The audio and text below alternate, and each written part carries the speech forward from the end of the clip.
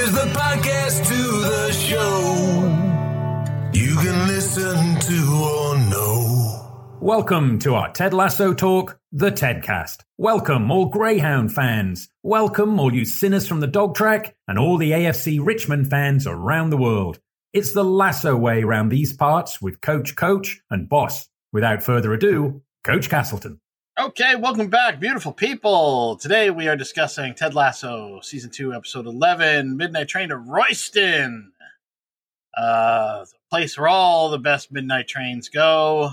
If it's not Georgia, this is Part 4. Sorry, not Episode 4. This is Part 4 of our discussion. I am your host, Coach Castleton, and with me, as always, is Coach Bishop. Just over here, ready to go shopping for my fancy suit. Yeah, that's where we're going to pick it up right there. And with us is our boss, Emily Chambers. I'm going to jump right into it with you, Castleton. I was, right before we started this recording, reading an article by Amanda Marcotte on Salon, a book by Liz Lenz called This American Ex-Wife. And it's about how she divorced her husband and shit got great. Her husband wasn't a violent or bad person, but he wasn't helping out. He wasn't carrying his weight. He wasn't doing what he was supposed to do in the marriage. And his response to her was always, well, that's not a big deal. Let it slide. Like, I didn't take the garbage out, but I'll get to it later. And then when he doesn't get to it later, she had to do it. So Liz had to divorce her husband, and now her life is amazing. And they have a conversation about, the ways in which marriage is enforced in Western culture and what women are supposed to expect from marriage and how they're supposed to compromise. And it led me to the realization that in our current political socioeconomic system, caring about other people is, for a man, an act of political rebellion, and not caring about other people for women is the same act. And I think that this is a lot of... Wait, can you repeat that again? Not caring for a woman? I want to make sure I get this. Yes. So for a guy, for a man, caring about other people, sometimes even before yourself, caring for other people is an act of political rebellion. For a woman to not care about other people is an act of rebellion for her. And I think that this is a lot of our disagreement about things. Not that I shouldn't care about anybody, but that I have been conditioned to sacrifice my happiness and put other people's comfort and happiness above mine. And so demanding that actually I'm going to take care of myself first is for me an act of political rebellion. Because I'm saying, like, fuck society, I'm doing me. And for you, putting somebody else before yourself or caring more about somebody else than yourself is an act of rebellion for you because you've been taught that you are the most important person. I think that's incredibly insightful. And I think I just hadn't ever considered it that way. So within the context of this podcast, but in a more broad way, I like playing with this idea that if we try to discuss these things in a vacuum, right? Like that actually we will absolutely land in different places because what we're pushing against may be similar, but from whence we push against it is totally different. Like the fact, you know what I'm saying? Like yes. That's a really interesting point. I feel like I've been thinking about that now for a while.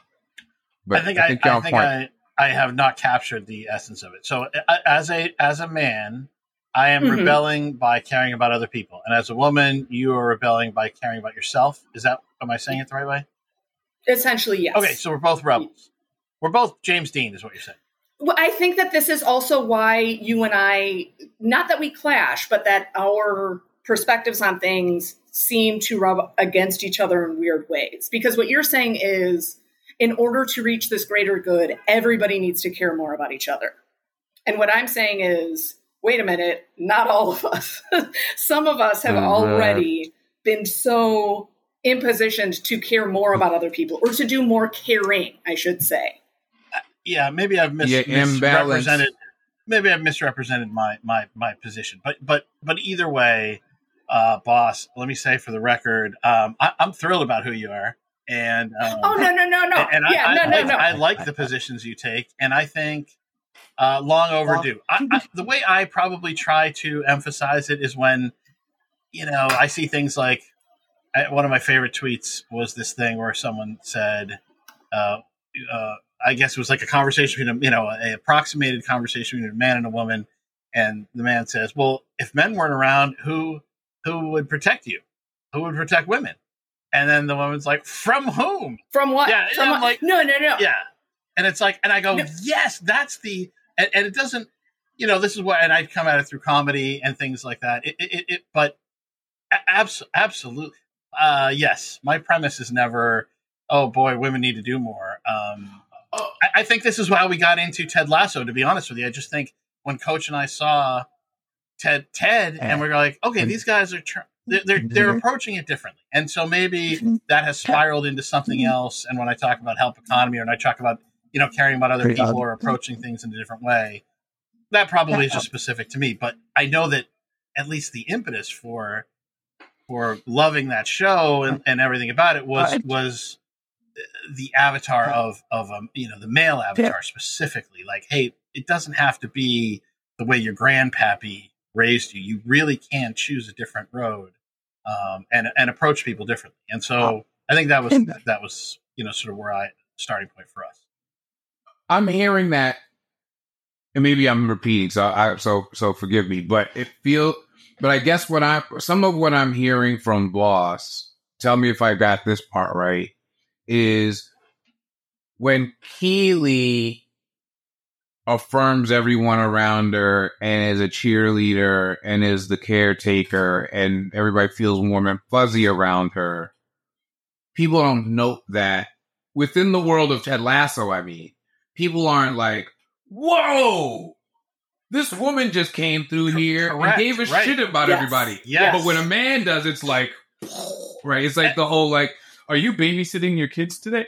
Excuse me, are you babysitting your kids today? It's like, what? I was going to say the exact, every time I walk through a grocery store with 4 kids in tow, every old lady on the planet stops and asks me for an autograph, because it's a thing. Yes. We are all, listen, here's the thing. Part of it is owning my personal colonization, right? I've been raised in an environment that has taught me one thing, and I have to, it's like learning a second language where I go, oh yeah, like actually, okay, that's probably, like just owning your privilege and recognizing when you're perpetuating, even completely inadvertently perpetuating an unhealthy stereotype or an unhealthy, sort of hegemonic patriarchy. Like, we do it even when we try not to do it. I'm saying, for me, in my world, even when I have to step back and think, wait, why am I doing this? And then I think, wait, why am I doing that? Wait, what was the origin of? You have to go back so far and drill down, and then just be honest with yourself. And half the time, and more than half the time, when you get there, it's brutal, and you realize, fuck, I did this last week. I did it. You know what I mean? Like, oh my God, like how, and you can't, and there's a lot of shame around it, because you're like, this is where we get to the version where you go, I'm a good man, and that things that drives you crazy. Boss. Not all men are. All that stuff. Like, no, like because I do this. It's like, well, why do you do that, dude? And then you start drilling down, and invariably I'll speak for myself. I am still very much part of the problem. Despite all of my efforts. And so it is something that, it's daunting and it's overwhelming. And you're like, where's the fucking edge of the, it's like trying to find the edge of the puzzle. I want to start building the edge, and I can't even, the puzzle pieces just keep going. And you're like, how do we? So anyway, it is overwhelming as a white man. So how must it be for everyone else? You know what I mean? How do you even begin to tackle it if with a boot on your throat the entire time? So it is something that is boss. Just to clarify, I don't think that you are doing anything the wrong way necessarily. I think that what you are saying is very often undoubtedly correct for you, extremely correct for a number of people, for a lot of, especially liberal white guys who want to do better. Absolutely correct. So I didn't come into this to try to be like, hey, this is why you don't understand why my way is better. That's not what I'm getting at. I think it's more so even getting into self-reflection and how you deal with your own shit and everything else. I have started trying to make it a point to say specifically like white women and people of color and women of color, because all of those groups are treated differently. Like if I were to say, well, we need to work on being less racist, Black people would rightfully say like, bitch, I don't have to do shit. Like there is no we in this. We do not need to be less racist. You need to be less racist. And so I'm trying to be really conscious of where those perspectives come from. And if I say, like, if a Black person said, well, I don't have any white friends, I'd be like, well, I kind of get that. Like, we're scary. We're like, we probably would have hurt you at some point. If a white person says, I don't have any Black friends, I'd be like, oh, well, that's a problem. You need to look into that.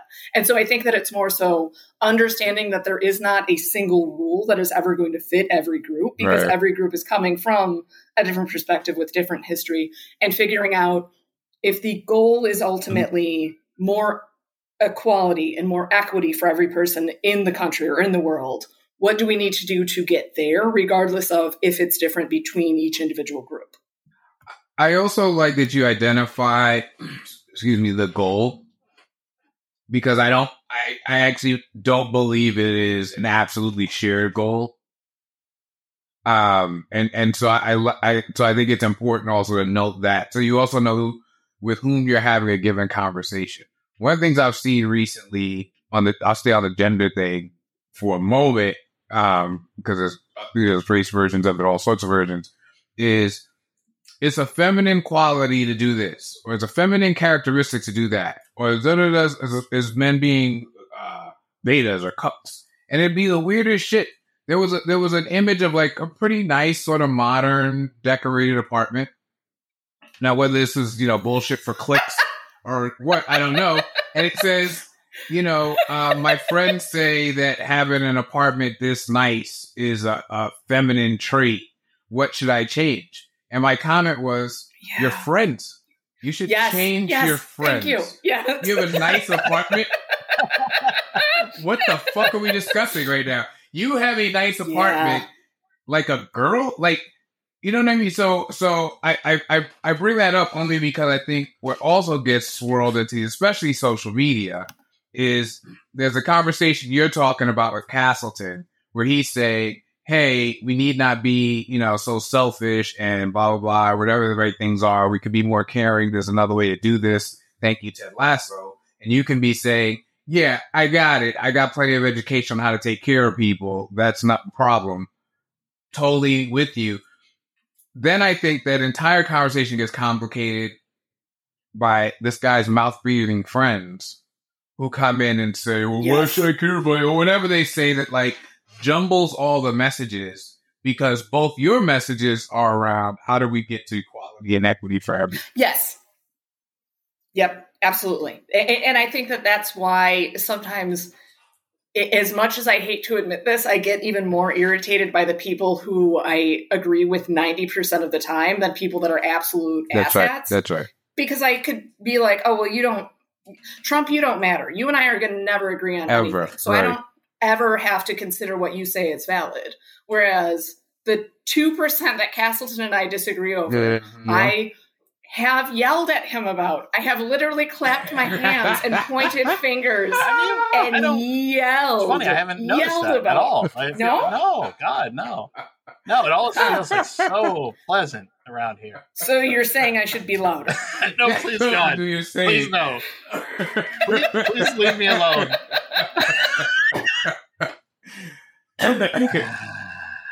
Yeah, no, thank you, boss. And I want to compliment you because I think you've been amazing about the delineation.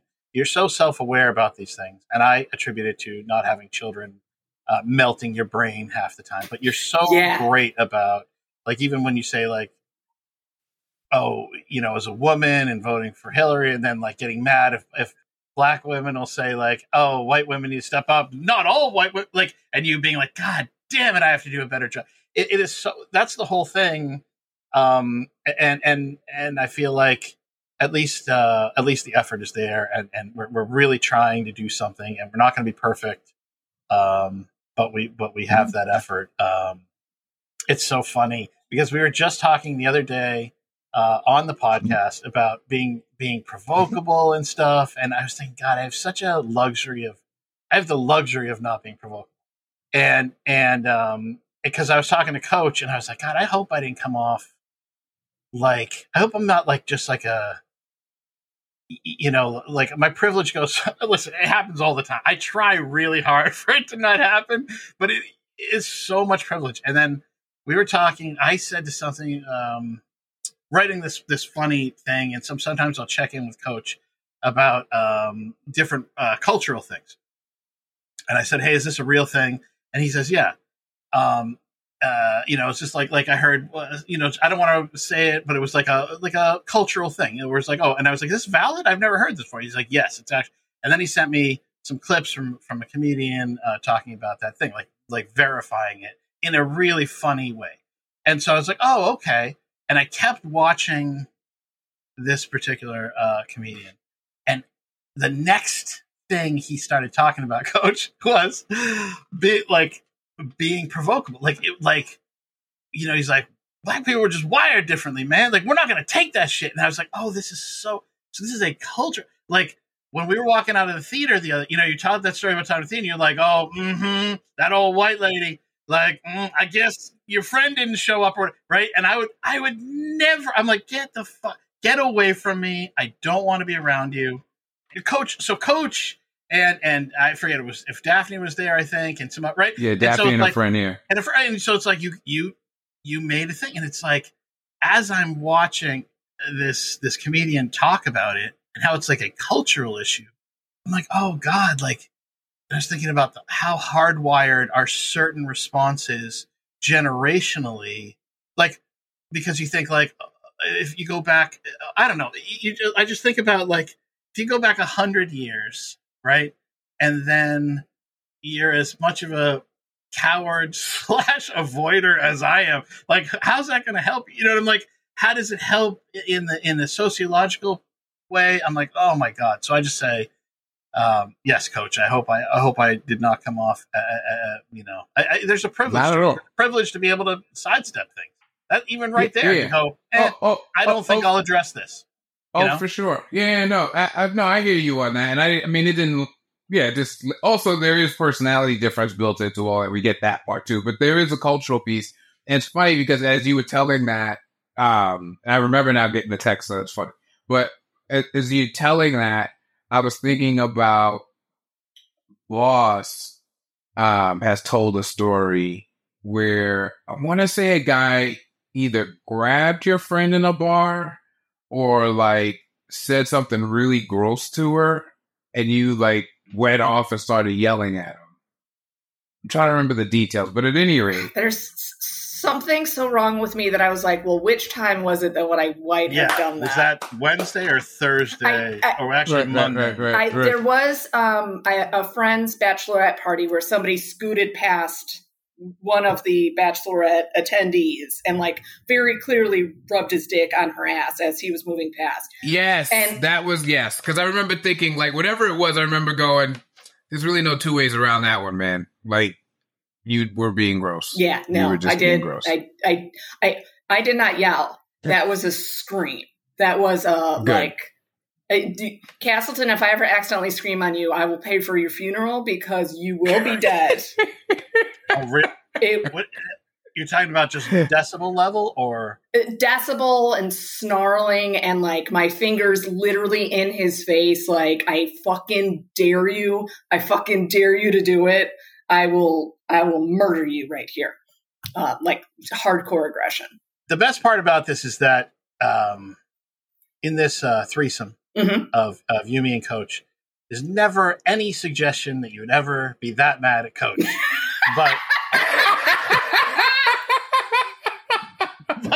but somehow, some way, I better just mention this to Castleton because just so he knows, right? Yeah, it might happen. Yeah, But no, I do think it's interesting, if you've been put in positions where, like, traditionally, historically, however you want to put it, you're expected to take shit. I think there is something around, like, those days are gone. We're not doing this, right? So I think I always remember the moment in Remember the Titans, and we can get to Royston.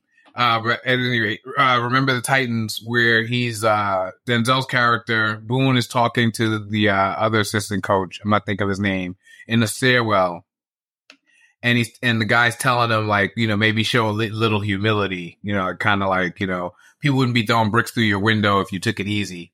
And he says, I don't scratch my head unless it itches, and I don't dance unless I hear music playing. And I remember in the theater just being like, you're goddamn right. Like, yes. Like, aside from this story, I was like, you're goddamn right. Like, that's a thing, man. Like, the people behind you in the theater, would you mind sitting down sir, now and stop slow clapping? Sir, you're not in your living room. I'm enjoying this. Okay, all right. Got it. Yeah, that's it. No, but yeah, no. So I think there is something around that. Is not absolutely, but you would probably almost never be in a place where simply because you're a white man, you're expected to shut the fuck up or take whatever it is. Whereas that guy thought that boss's friend just had to get, basically, I don't even know what to call that. It's not groping, whatever it is. It's gross. Kind of groping, yeah. It's gross. It's in, but like he thought, like, yeah, what the fuck she gonna do about it? So boss saying, not today, motherfucker, is a thing. Like that's a shift. Anyway, no, I think it's interesting to look at it. The only time I remember being shut the fuck up because you're a white man was in Black Panther.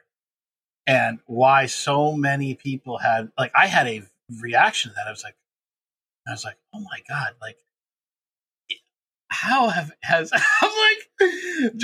I get one split second of being told to shut the fuck, whatever. And I'm like, oh, like, yeah. oh, uh-huh. oh, yeah. I didn't like it for a second. Yeah. Now, you make it your whole life. Yeah. You know what I mean? Like, I was like, yeah.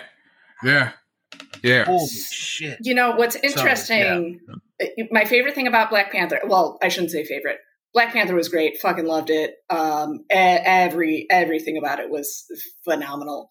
I did find it interesting, I should say, that Martin Freeman and Andy Serkis were basically the only white characters in the whole thing that I could think of, at least the first movie. Both of them also, Andy Serkis obviously in The Lord of the Rings, and Martin Freeman in The Hobbit, making them the Tolkien white guys. It's clever. Are you so mad at me? No, it's clever. I didn't see it coming. I didn't see it coming. I didn't see that coming. Wordplay Wednesday here at the TEDcast. It is clever. I was like, where's this going? I was like, I knew it was going somewhere. I was like, no, it's a thing. Something happening. The Tolkien white guys. Yeah, I felt a pang of pain. Yeah, but it was good. It was good. I did enjoy it. Yeah, that's solid. That's a good thought. All right, let's dig into Ted Lasso.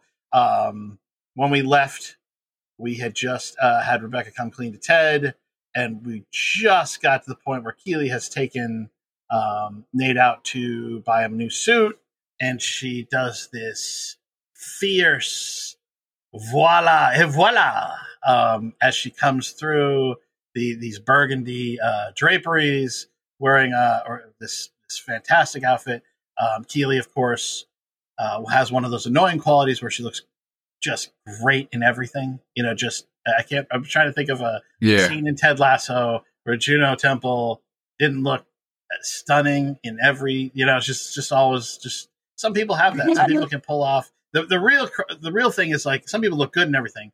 Some people, some actors, especially women, are like they don't have a bad side. Like they shoot them from, you know, you're like, oh my god, they can shoot them from anywhere, and then the crowning achievement is like any haircut looks good on them, you know, like any hairdo, any type of thing. Rebecca has this too, where you're just like, will you knock it? Like really, like so if it's down, if it's up, it doesn't matter. Any shape, any look, you're like, wow, how the hell? So Keely, she comes through the curtain, and boss, walk us through, please, this part of the scene.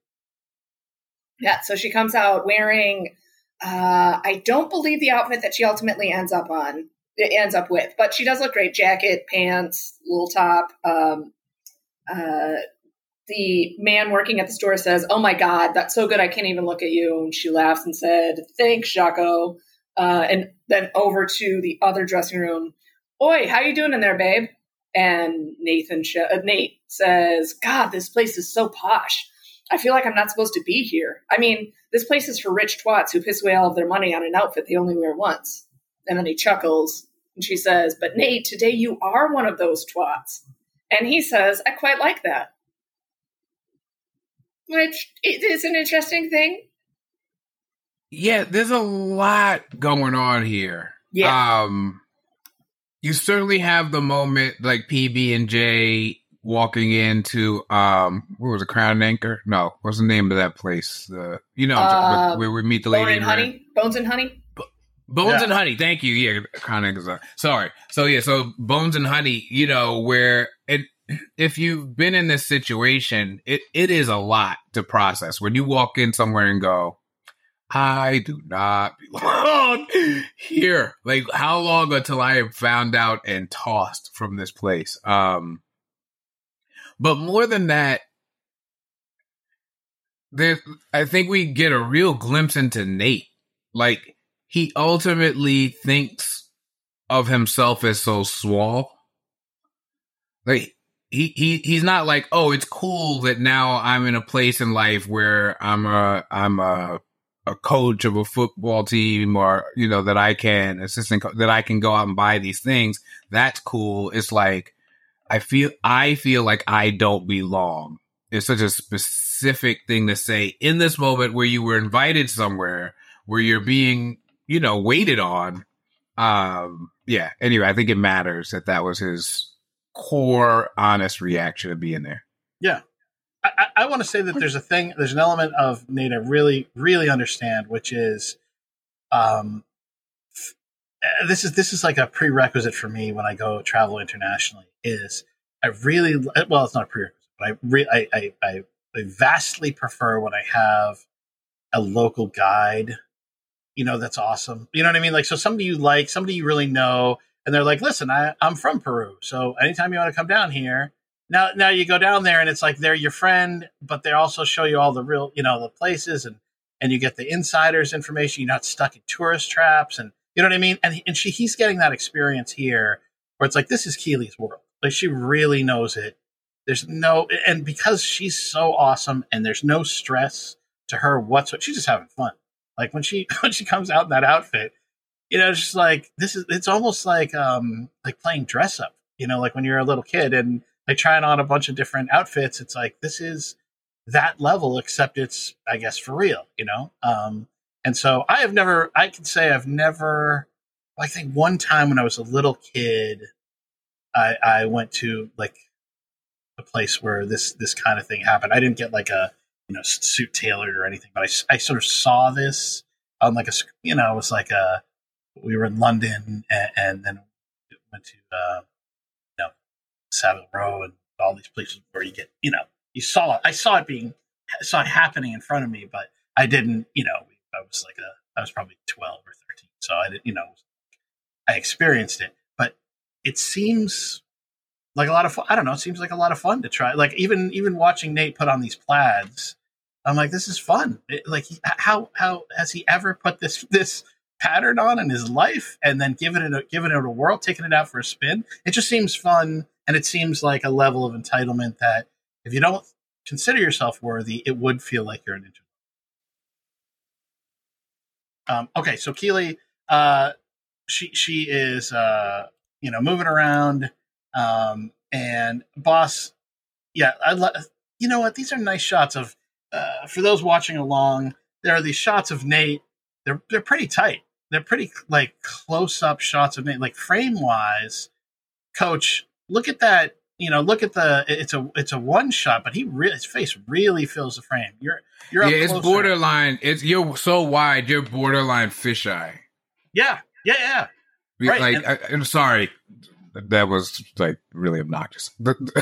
when lenses get, that was really obnoxious. When lenses get wider, as they get wider, the depth of field, like how much is in focus, changes, and sort of the way you see things. So for those of you of a certain age, if you think of like the old like Busta Rhymes videos or Missy Elliott videos, like that, like really stretched out, weird, like whoa, coming through the screen, feel it. That's sort of the extreme of it. And Nate, isn't quite there. But it's approaching that level of closeness and in terms of like using the lens that way. So that's what I meant to say. And we are seeing Nate from the perspective of the mirror, which is a choice. When we're framing Nate, it is framing the distance and perspective of him seeing himself. So it's as if his reflection is looking back at him, and he is delighted. I mean, to see the huge smile on his face.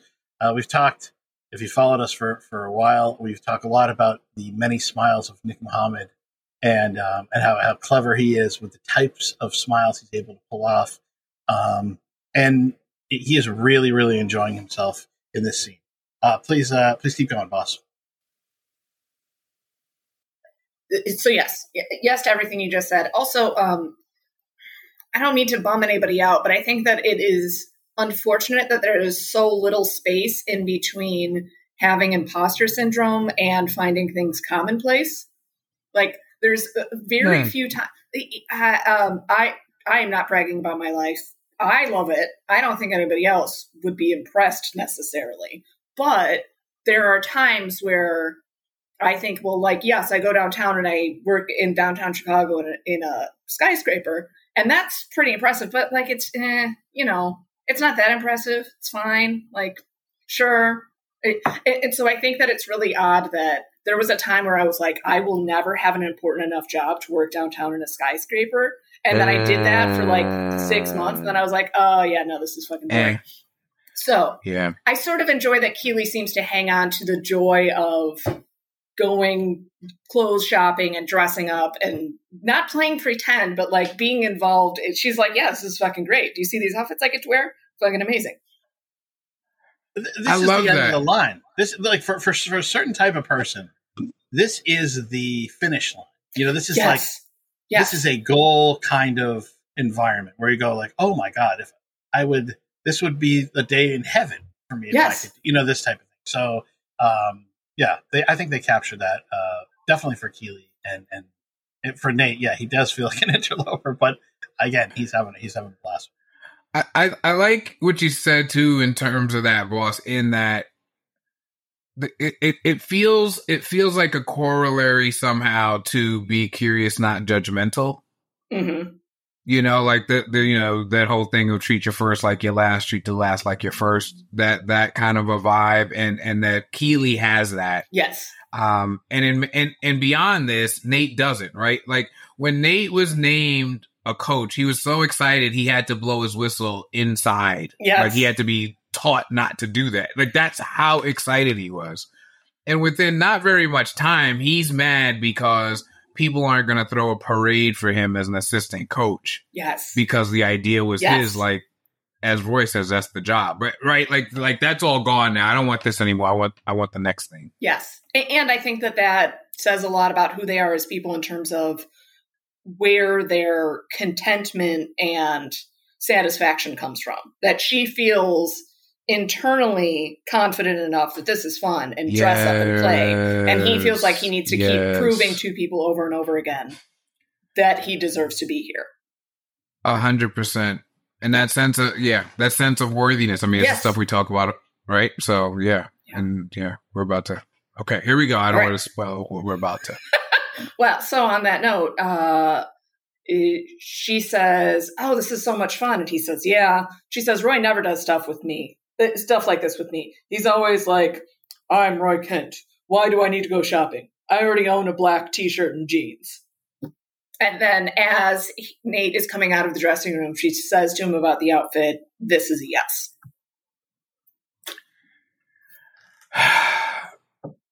Yeah.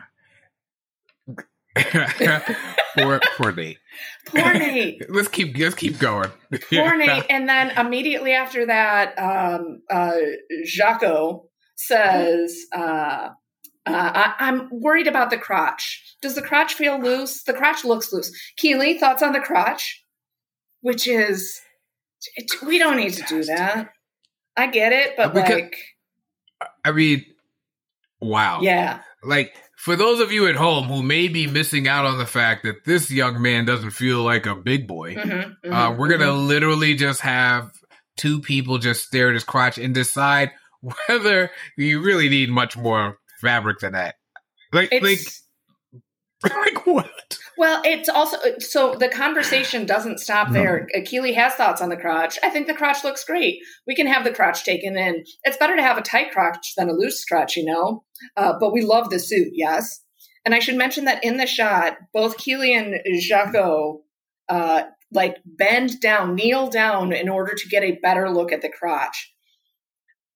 I do not believe that Nate, any person, nobody alive deserves to have somebody treat them in a specific sexual manner. Like, you are not owed anybody's sexual time or energy.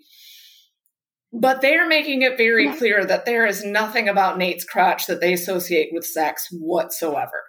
At all. Like, No. There's the opposite of discomfort. Like, I don't even know that it's actually comfort. Like, it's something, yeah. It's a weird combination of medical and as if he were a child.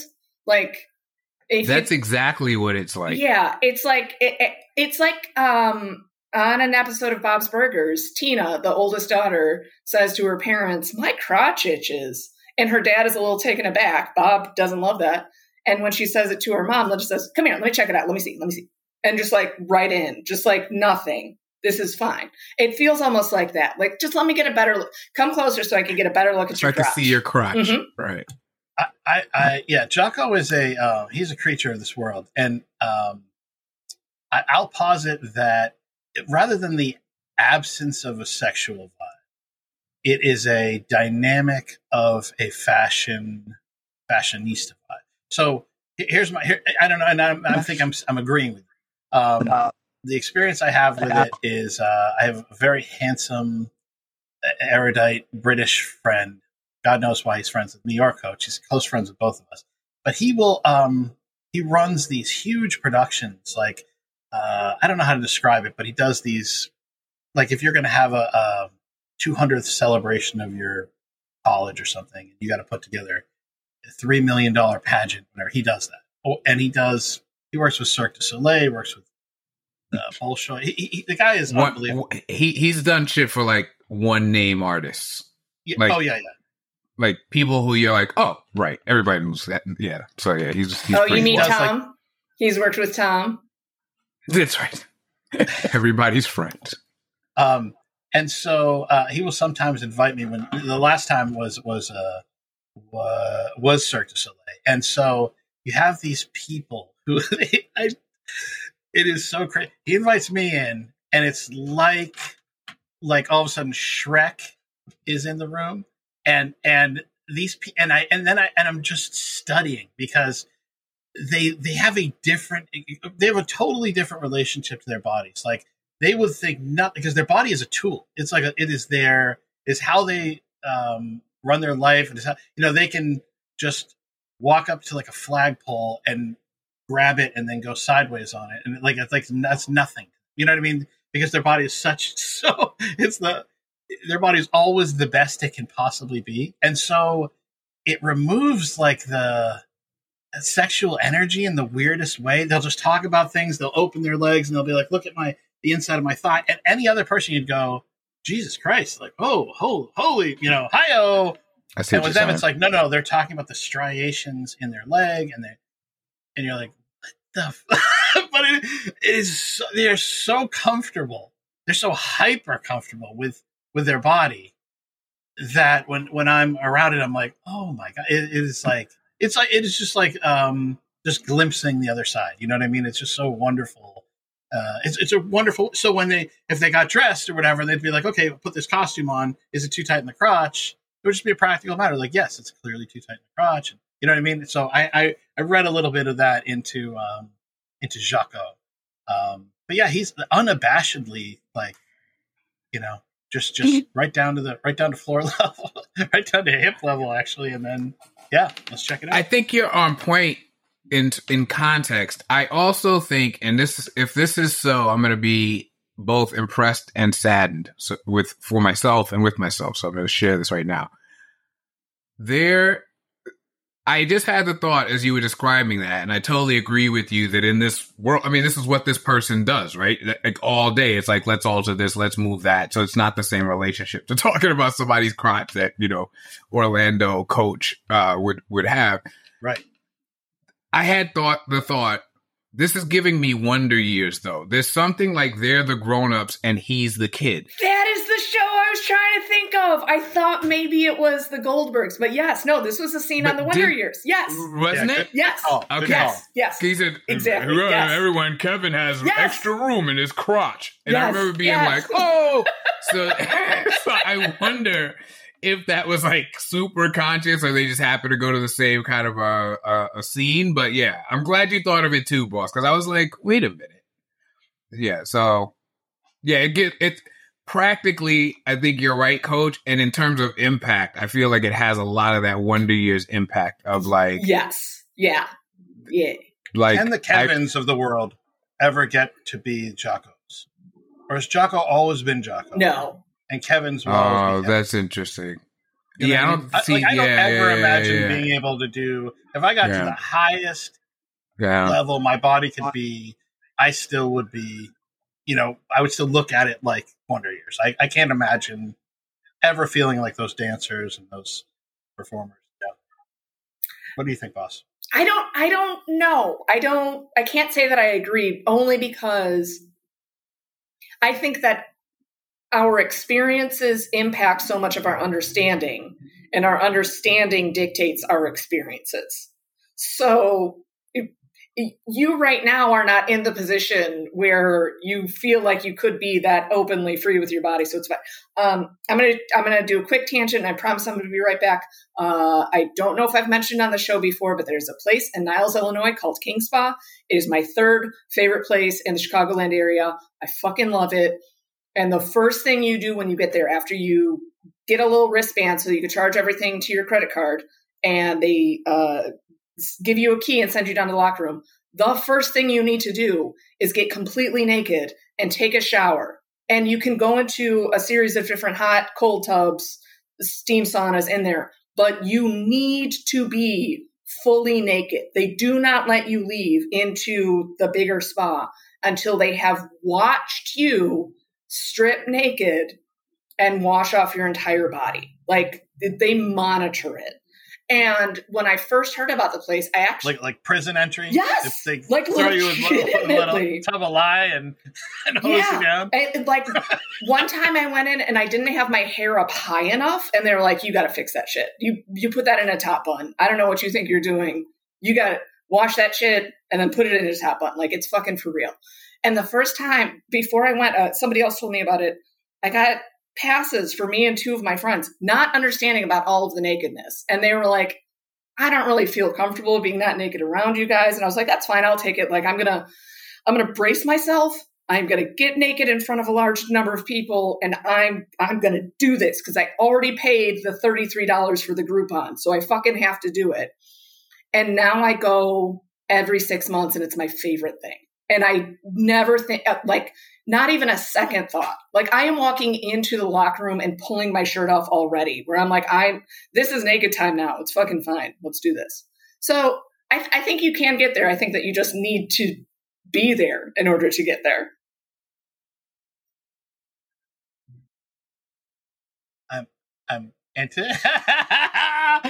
There's a little quiet here because I've known Coach a long time.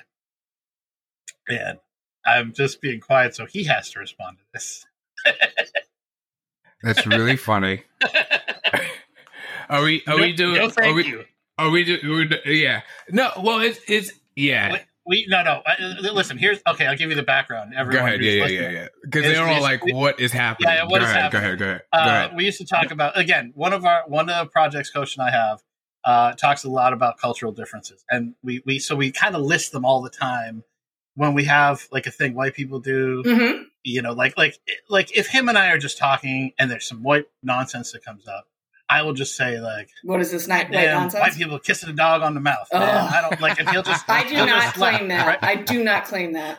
So, right, I know. We're saying we're speaking in generalities, but one of the funny. I love this scene so much. Coach telling me, for those of you who don't know, Coach went to Yale in New Haven, Connecticut. He attended that school. Didn't just drive by, throw a pizza pie out the window. He went there. And there was this story he told me. Coach, tell me if I'm messing it up because the details are important and it's great. But white people do a thing sometimes where they streak. They take off all their clothes and they run naked. And I remember Coach telling me this thing about him and some friends just standing out, black friends, standing out watching. Like without a word, like almost like when I said the last time, like when a black person makes the sound where they go, like when they do that, whatever the hell that is, just watching naked white people run by, and then one person at the back of the pack is one black guy running naked with white people, and I just every time I think about it, I like what a really, scene, bro. What a scene. Yeah, really, bro. Stay black. I just, it is so damn funny. So I know that the Coach has some take on nudity. I don't think he would ever say, "Oh, definitely the streaking thing is a thing though. Where I'm like, I have been around black people drunk out of their high, like never, ever has anyone been like, I have an idea. Let's just all strip all our clothes and just go running around. Like I'm always like, really? Yeah. Okay. Now, okay. I should say during my many trips to King Spa, I have seen one family, which means that they are a more open and I don't want to say loving family, but they have a different level of openness than my family and I would. Because also it was mother, father, son, daughter. So like everybody was seeing something. One family, one time that I have seen there, they were a black family. Really? Yes. That is I'm glad for them. Happy, good, enjoy your lives. I cannot fathom. I'm trying Wow. Yeah. I think I'm like my brain is like splitting open as I attempt to envision the bishops walking in, ready to rock and get into some cold baths. Like, wait, Coach has some locks too. Yeah. Hey man, can you clean up that shit and put it up top? And exactly. So we can hose off your gonads. Yeah. Like up to the ceiling of it. But yeah, so no, that's. But yeah, I cannot. Like, I literally cannot imagine. Like, I'm like. What? Like, I can't even come up with the combinations that work. Like, even if I'm like, all right, not the whole family. Who's going into the cold baths with me naked? It'd be like, I think, think I'm on my own. How about just lonely. You, Coach? Just you, no problem. You'd be. I'd be super. I'd be very uncomfortable. There'd have to be a good reason why I made that choice. But yeah, I'd be super uncomfortable. I always wonder about stuff like that. And seriously, I do. Like, even I've thought about, like, all right, if men, because it sounds like then men and women, like, it sounds like it was an all gender space once you go past a certain point. Yes. Is that right? Yeah, gendered locker rooms, but then everybody in the bigger space. I mean, have you been to a nude beach in Europe or anything, Coach? You ever been to one? No, I mean, No, I mean, I've been where people decided to make a space, topless or whatever, but I've never been to like a nude beach. But yeah, even that though, I think like, I'm like, yeah, you mean me nude? Like I can stand back here. Mm-hmm. I can stand, yeah. Where's the partially nude beach? Well, that's just a beach. That's just beach. Yeah. You're partially nude on regular beaches. Got it. That's true. You're right. Have you done a nude beach or anything like that, boss? Not one that was specified as a nude beach. Did I go skinny dipping? Yes. Yeah, no, skinny dipping's great. I live on a lake, so that's something that whatever. But it's less. That's more about the. Usually it's at night, I would think, right? Usually it tends to be at night. I think the skinny dipping thing, and it's less about whatever. You're not typically seen. The point of that is that you are being nude when you're not supposed to. You go hide in the water. Yeah. No. I've never just been like hanging out. Work. Yeah, no. And decided, yeah. Mm-hmm. My first wife's parents are nudists, and so it was a thing where I didn't really get it, but I was like, okay. And I remember before we got married, there was this pressure for me to visit them on the nude thing. And you could have a towel around you. That was like totally acceptable. So I did that. But it was like they couldn't trust me until I got over the. Mm-hmm. Oh, that's interesting. Yeah. So it's almost like if it's almost like physically you're showing that you have something to hide. Like seriously, like I don't mean that in a funny. I'm serious. Yeah, it's I wonder what that. Yeah. Huh. Yeah. Like on the equivalent of like I wouldn't trust a man who wouldn't have a drink with me kind of a deal. Like, what are you up to? Like, actually, yeah. And I think that they were people who had been judged their whole lives, and I feel like this was the only place they felt no judgment, or they felt like they were accepted. And I think part of getting rid of the clothes was something that it was like, okay, you can't judge me for my clothes. You just have to whatever. But it was judge me on my dong size. There you go. That's a t-shirt. But there is a distinction though. Not that this is at all the point of this, and we can get back to Nate's crotch now. No, but where the different there's a difference for me. I will say, as I'm now thinking about it, between what you described, boss, and the streaking, because the streaking is like. Part of it is the thrill I would assume of people seeing me being naked also. Like that's part of it. And there may be some anonymity built in, but that's part of the like, because it's not like you go streaking across your room. You go streaking across the campus where people are going to be. Whereas for you, I feel like no one showed up here and thought it was a Barnes and Noble and then found themselves naked. Like, this is where I left my house to go. This is what you do here. So it's a little different that way, but yeah. At any rate. You know what? Before we move on to Nate's crotch, I want to say this. Because Juliana will kill me if I don't. Because she has very specific opinions about this. And she's like, the human body is beautiful. It is beautiful in all its forms. It is beautiful as a child. It's beautiful as an adult. It's beautiful as an old person. A human body is inherently beautiful and magical and something that should be celebrated from birth to death. And the thing that queers everything, that corrupts everything, is society. Is when we put our stigmas on those bodies. And so, I before we move on, I want to point out that like the body is just the body. It is what it is, and then we are the ones who sexualize it or objectify it. Or judge 100%. It, or rate it, or you know what I mean. So, in and of itself, the act of being naked is, it's a beautiful thing, and so yes, once again, it's a society that comes in and corrupts. So back to Nate's crotch. Mm-hmm. Yep. There's a lot of room in Kevin's crotch. Yeah, but. But we love the suit. Yes. Okay. I'm back. I'm seeing where we were. Sorry about that. Yeah, Coach. So they say it's better to have a tight crotch than a loose crotch. This is the discussion. Right. Which is, But we love the suit. Yes. What do you think? Sorry, Ross. You got no. I was only going to say, I believe the past couple of years, tight crotch has been the style. I am sensing based on things that Timothy Chalamet. I always call him Timmy Chablis in our groups so that I don't know his name that well.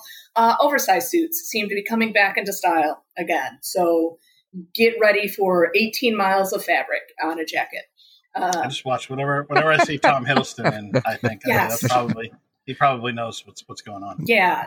There's David Tennant. Whatever he wore 3 years ago is what's going to be popular next spring because he always seems to be on the very cutting edge of fashion. So he sort of stammers, what do you think? She said, no, I don't think this is it. She said, no, take it off immediately. Would you guys like a drink? Oh yeah, a glass of champagne. All right, thanks. It's free. And I think that's one of the signs of a place where I am still not comfortable shopping yet. I'm not big into clothes. There's something that I might find like from a random online store. And I'm like, oh, Modern Citizen. I love this dress. I'm going to buy this one. I've never been to a place where they're like, you're going to spend so much money that we're going to get you drunk. That's not a thing I've been able to do yet. that is horrifying. It's also, I want to point out something that Right. you wouldn't think unless you think it, unless you realize it. Jocko is filthy rich. Yes. Let me just make this point. Because Yes. you think, this is not Macy's. No. Like Jocko drives whatever car Jocko wants to drive. Like these people make. If you see a really good salesperson at this level, like if they're like more like a concierge than they're not selling. They're just kind of guiding and getting. But the price points are so crazy, and their commission is so nuts that I saw there was a place in LA. I brought a friend. I had this great, awesome blue collar friend, and he needed like a suit, so I brought him to this place in LA. And the woman who handled him, she picked his pockets so clean. She had like she was a knockout, stunning, and foreign, and had an accent, and just did the right amount of flirting, and you know what I mean. Like it was like anytime he put something on, and these are clothes he had never had on in his life. You know what I mean? And she'd be like, she could just eat him alive. And he's like, well, if I'm getting that reaction from her, I'm going to purchase. And by the end, it was like, are you sure you want to get all of these? He's like, yes, I want to get every single. I would never want these moments to end. I don't know if he ever wore anything but one of, you know what I mean? The ones that he needed. Right. But these people are, when you get a really good sales rep, inside salesperson. Yeah. This is like equivalent to the absolutely high-end bartenders and wait staff at extremely expensive restaurants. Like, this is not a job. This is your career. Right. You are doing this for Yes. real. It's a career. Right. Yes. This is not crossed that. bar backing during college to pay for your own weekend drinking. It's fucking serious. It's so expensive that I feel like I can't get on the block. It's the same as churches. It's churches and very expensive retail shops have a force field that I stay out of, and I'm fine with that. I like it. Yeah. No, you're right. The high-end bartenders, you wouldn't believe what I have a friend who's this Turkish guy who I met in acting school, and then he went on and got we went to school in New York City, and then while he was doing his acting, he went in bartending, and then he became like this, like a name bar, like they put his name on the thing. And I remember, 6 or 8 years later I was in college, late out of college by then. And I went to visit him. He's like, what do you want to drink? He's like running this whole thing. And I was like, I don't know. And I told him a drink that you would get at a bar. And he looked at me like something he picked out of like this. Like when I said the drink, he's like, oh my God, like what, how have we gotten this far apart? And then he made me something. He's like, I got it. And he made me something with like flowers, where the essence of the flower was. Right. And I was like, oh my God. Like, it's like you level up and you're like, I had no idea. this is better than Bud Light. You know, you're just like, this is, I mean, you know, you're so, if you don't know, how do you, you know, it's just, but but you're right. It is a wait staff to, you know, career wait, like they're really posh and sharp and they know everything and sommeliers and people who get to live those lives are really, there's fascinating people and amazing at what they do. I also will say I'm not going to knock Bud Light because that is the best camping beer to drink. It's so watery. You can drink it all day and it doesn't even matter. And it tastes significantly better than Miller Lite. Miller Lite is the garbage beer as far as I'm concerned. Cannot stomach it. A Coors Light? Yeah, I'll fucking take a Coors Light. I'll even take a Beast if I have to, but I'm not going to drink a Miller Lite. That's swill. But Keeley actually points out the king of beers. So right? No, sorry. It's the champagne of beers. Well, that's the Miller High Life. That is different. High Life. Champagne of beers. Miller Lite and High Life are different. Miller Lite is the one that is garbage. I will fight people on this. Bud Light is superior to Miller Lite. This is the most important thing I took away from my Big Ten university experience. Keeley actually mentions about the free drinks, and when you see the prices, you're going to wish you drank a lot more of it. He says, "Oh my God, yes, a whiskey, thank you, please." That was for me. That was laugh out loud fight, like watching him learn this rule of this world because I wouldn't have known that. Like shocker.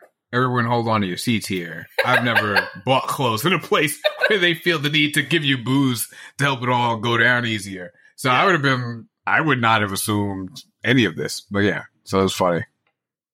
Yeah, well, when a suit costs as much as a Mazda Miata, you go, all right, I better liberally add the alcohol to it to help the transaction happen.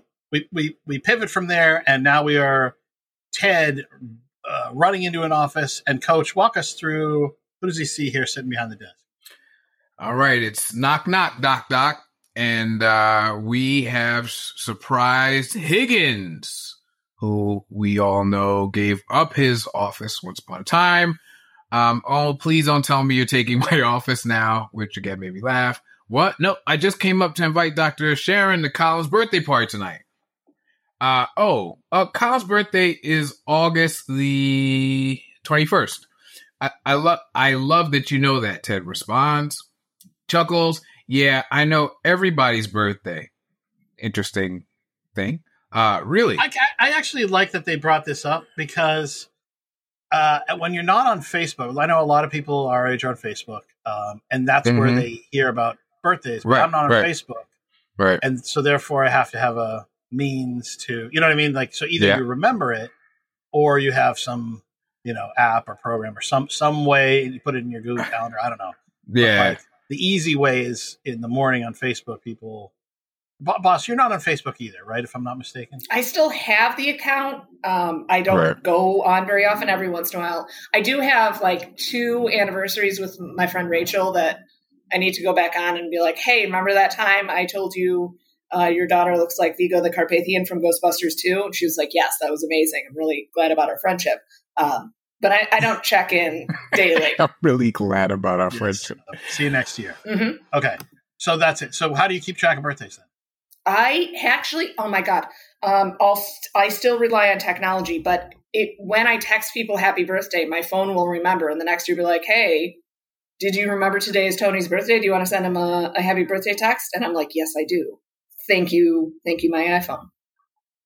Okay. And Coach, you go to, how do you remember basically?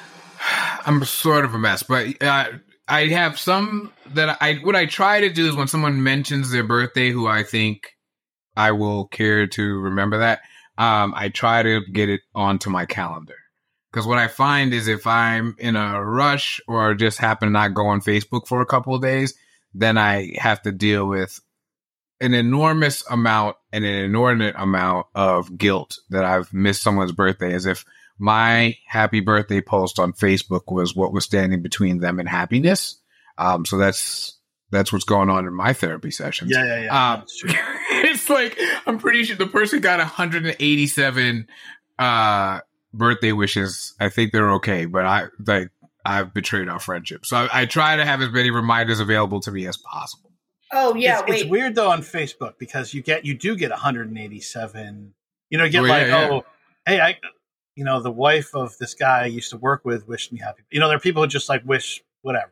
Yeah, whoever's name pops up, boom, boom, boom, boom, boom. Yeah, and I'm like, oh, is that better? Or I don't know. It's a whole. It's interesting. It's nice to have people remember, but like getting a really good. I have one of my sister's ex-boyfriends. My favorite of her ex-boyfriends, the one I wish she had married. I will text him on his birthday every year. It's 3 days after my birthday, and I will just text him and tell him I love him, and we just say something absolutely idiotic, and then we don't talk for the entire year. Then we just text. Oh, he'll text me on my birthday. I'll text him on his. I love that. That's it. And that's 16 years now, probably 17, maybe more, maybe approaching. But like that's it. So, and I'd rather get his text than for 14, former coworkers to say happy birthday because they saw it. I don't know. I think it's interesting how everyone's different about that. Yeah, I'm definitely hey, let's make it one big party, family, whatever. So the volume does have some impact on me. Now there are definitely people who I'm like, I honestly don't know who this is. So thank you, and I appreciate that you took that moment. But okay, you don't know who it is. You genuinely do not know. Yeah, that's to me that's a little, but I know what you're pointing at. But yeah, for me, I'm probably on the other side of that where it's just like, wow, look. People gave a damn that I was born. Like, there's something kind of, I don't know, comforting is the right word, or something that ballpark. I'm sort of in the position where, well, like the last time that I saw my older sister, I said, I've never made friends with anybody that I've worked with at a real job. And she said, hey, Eleanor Shellstrup, like, what's wrong with you? Why don't you like anybody ever? And I was like, well, it's easier to not only remember 5 birthdays. I so happy that she called you Eleanor Shellstrop. I was just take it from there, Coach. You take it. I was like to be permanent. Yep. I was like, that is wow. That was all of it right there. I laughed so hard. I would just like to sorry, spoilers for The Good Place. I don't know when it ended, but if you haven't gotten on it yet, I feel like it's been a while. I would just like to point out that Eleanor Shellstrup was not the only one who deserved to go to the bad place. It's a thing that we forget about the show because we're like, oh, she was selfish and she didn't make any friends and she wasn't a joiner. But it's like, wait a minute, maybe all these people sucked. Why didn't we? So I'm just saying, Chidi is not a better person than Eleanor is. Not really. I just want to point out that if the three of us end up in the bad place, boss, I think you would shrug and be like, well, fuck it. So, kiss my ass, whatever. I'm in the bad place. Fuck you. And then, Coach and I would go, oh, really? Like, what? Like, fuck. Mm-hmm. Like, especially when we saw you coming around the corner and we'd have to spend eternity with you. Yeah. Coach would be happy about that. I would be like, after what? Oh. It's the anticipation of having to go to the bad place that's bad. Once you realize you're there, it's like, oh, then you're there. Well, I don't know. Let's go find Phil Collins.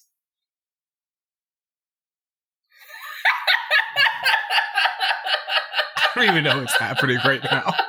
Like, wait, what? Phil Collins. Of all people. Like, I was like, really? I was just trying to... You hear the whiff of the faint sound of Susudio playing in the distance. I felt like if I went for too good, if I was like, where's Mother Teresa, that joke wouldn't work. But like Phil Collins, who knows? Who knows? Yeah, I think that's where you got me. Like, I started doing a quick thing. Like, you're like, wait a minute. I know about Phil Collins actually. Hey, wait a minute. How come he automatically gets tossed in the good place? Like nobody's gonna go over his file? Yeah, fuck that shit. Yeah, like what do we really know about the guy? Well, I think it's charming that Higgins has a facility to remember not only people's birthday, his family, but Chuck Norris, Sharon Stone. I mean, it's a good party trick. So, boss, no, I'm sorry, Coach. Continue here, please. Tell us what's going on here. Yeah, so we go through all the birthdays. Chuck Norris, Sharon Stone, Osama bin Laden share a birthday. Sweet. That's really not random at all. By the way, just going to toss this in. I'm always way too shocked that people share. I've talked about this before, that people share a birthday. There's only 365 days in a year. I don't know why I find it so like mind blowing if two of my friends have the same birthday. Like, oh my God, how'd that happen? Like a lot of people have the same. Anyway, but it's always, I'm always looking for meaning there that I'm sure doesn't exist. Do you share a birthday with anyone famous, boss or coach? Robin Williams for me. So I've always loved that one. Nice. Oh, I not anybody that I'm like, oh, I love that we have the same birthday. I'll need to look it up. I will say that I know like 10 people with birthdays within the 2 weeks of me. Like I know I'm November 15th. It doesn't matter. You can't steal my identity. I already trashed it. I know like a large number of people born between like November 8th and November 22nd. Everybody was I get that. banging around Valentine's Day. All right. Do the math. That's spot on. I was like, you said it. I'm like, well, yep, 9, great, yep. Carry the 1. Yeah, there you go. Banging in February. Coach loves it. Coach loves this. Sam Waterston and I have the same birthday. Oh, okay. I'll take it. I'll take that. Yeah. I'll take And it. also, I will say Johnny Lee Miller, who I enjoy on his own. Like Elementary was a fine show. He was in Trainspotting. I like him just fine. I think the most amazing thing about him is Angelina Jolie kept him on dick retainer for like 15 straight years, because when she and Brad Pitt broke up, she was hanging out with him immediately. He was just like, hey, remember when we banged back in Hackers? Let's do that again. So great job, Johnny Lee Miller. And great job, boss, to bring in the term dick retainer. I love that. I love noted that as well. I was like, I didn't know that was a phrase, but it is into now. the lexicon it goes. Okay. Guess women don't have it that hard. Hey, now. Yeah. The people I share my birthday with are all have a comma and then a description after them. So you know what I mean? It's like got it. Franz Joseph, comma, inventor of model trains. You know, like Yeah, so you're like, yeah. there's nobody good. We all suck. All right, keep going here. All right, so you are good, and you're right. Colin's party was just a cover story for Sharon's going away party. Not bad, huh? Then he gets the response. I hate to be the bearer of bad news, Ted, but Sharon's already gone. Beg to differ, Higgy Stardust. Sharon's last day is mañana. Yes, but an emergency came up, and she has to leave tonight. Wait, she left without saying goodbye? She wrote everybody a letter. Mine was very nice. Here's yours. No. And he takes off, quite upset, obviously bothered. He's got the whole crinkle over the nose thing going on, the whole deal. And he says no. Higgins never puts the letter down, just holds it out. And he says, don't let her get away with it, Ted. In true Caesar you later fashion. Yes. And who comes storming back through? Yes. I love this show. But yeah, I thought that I thought his reaction was great. I thought how Higgins got him back into the room was great too. Yes, it's the silly wordplay, and absolutely I get that part, but also as a character, Higgins really did think, don't be so upset you miss out on this letter. My letter really was really nice. You should take it. And so I thought it was cool that he was like, how can I make that happen? And he came up with that. Yeah, that was nice. It was a nice beat. We cut to a 2-shot of Sam and Kufo in appears to be a museum. When I look at the still image of this frame, I wonder if it's like someday you'll be like, oh, look at Toei Jimo and Sam Richardson, like, when they were little whippersnappers. Now that we know how great they were, you know what I mean? Like 30, 40 years down the road, you might look back at this one shot and go, look at a couple little babies. They're the legends in the making, possibly. So, but we have them staring at some art. Wow, I know, right? Kelechi Nwari, his work is incredible. Sam says, well, he's Nigerian. So we're going to get a little chuckle between the two of them. Kufa says, well, I just bought it, so I can donate to the Cape Coast Castle Museum in Ghana. This piece belongs in Africa. For the people that don't know, there's some friendly rivalry between some of the African nations, Ghana and Nigeria particularly. Sam agrees that it's amazing. And Kufa says, what, Coach? Even for a Nigerian. So they're definitely getting the vibe going. He's a charmer. Oh, this is Kufa. He's a total. It's very interesting. Like, yeah, he's a charmer. His humor here is not identical to his humor with Ted. No. Right. No. God. No. He reads and he knows, like, okay, this is the vibe we're going for here, which can be great. I mean, Ted does a version of that too, but and actually, I think he shows some very interesting Ted qualities throughout all of this. Here's the one thing I want to point out, and this is it's so crazy. So when I think about a Ghanese and a Ghanaian and Nigerian rivalry of any kind, I'm like, that's what, based on what I know about the world, that's preposterous. like, are you crazy? Like, just team up against white people. Like, I'm like, what the heck? Like, why would you? And then you think, wait a second. That rivalry, it goes back to a tribal rivalry. Forget about the artificial lines drawn by imperialists in the 1950s, right? You talk about, these are artificial boundaries, but the tribal rivalries go back thousands of years, which make, like, when you say terms like that, you're like New York City, you think about like cities in the United States. That's not even, it's not, right? You know what I mean? It's a couple hundred years or 300 change years, so you go, it makes you put things in perspective. You're like, okay, so this is like the core, like, so there's a purity to it now. You know what I mean? It's not just like something they're playing up for the purposes of Ted Lasso, but it's like, it's got more depth to it because it's ancient, right?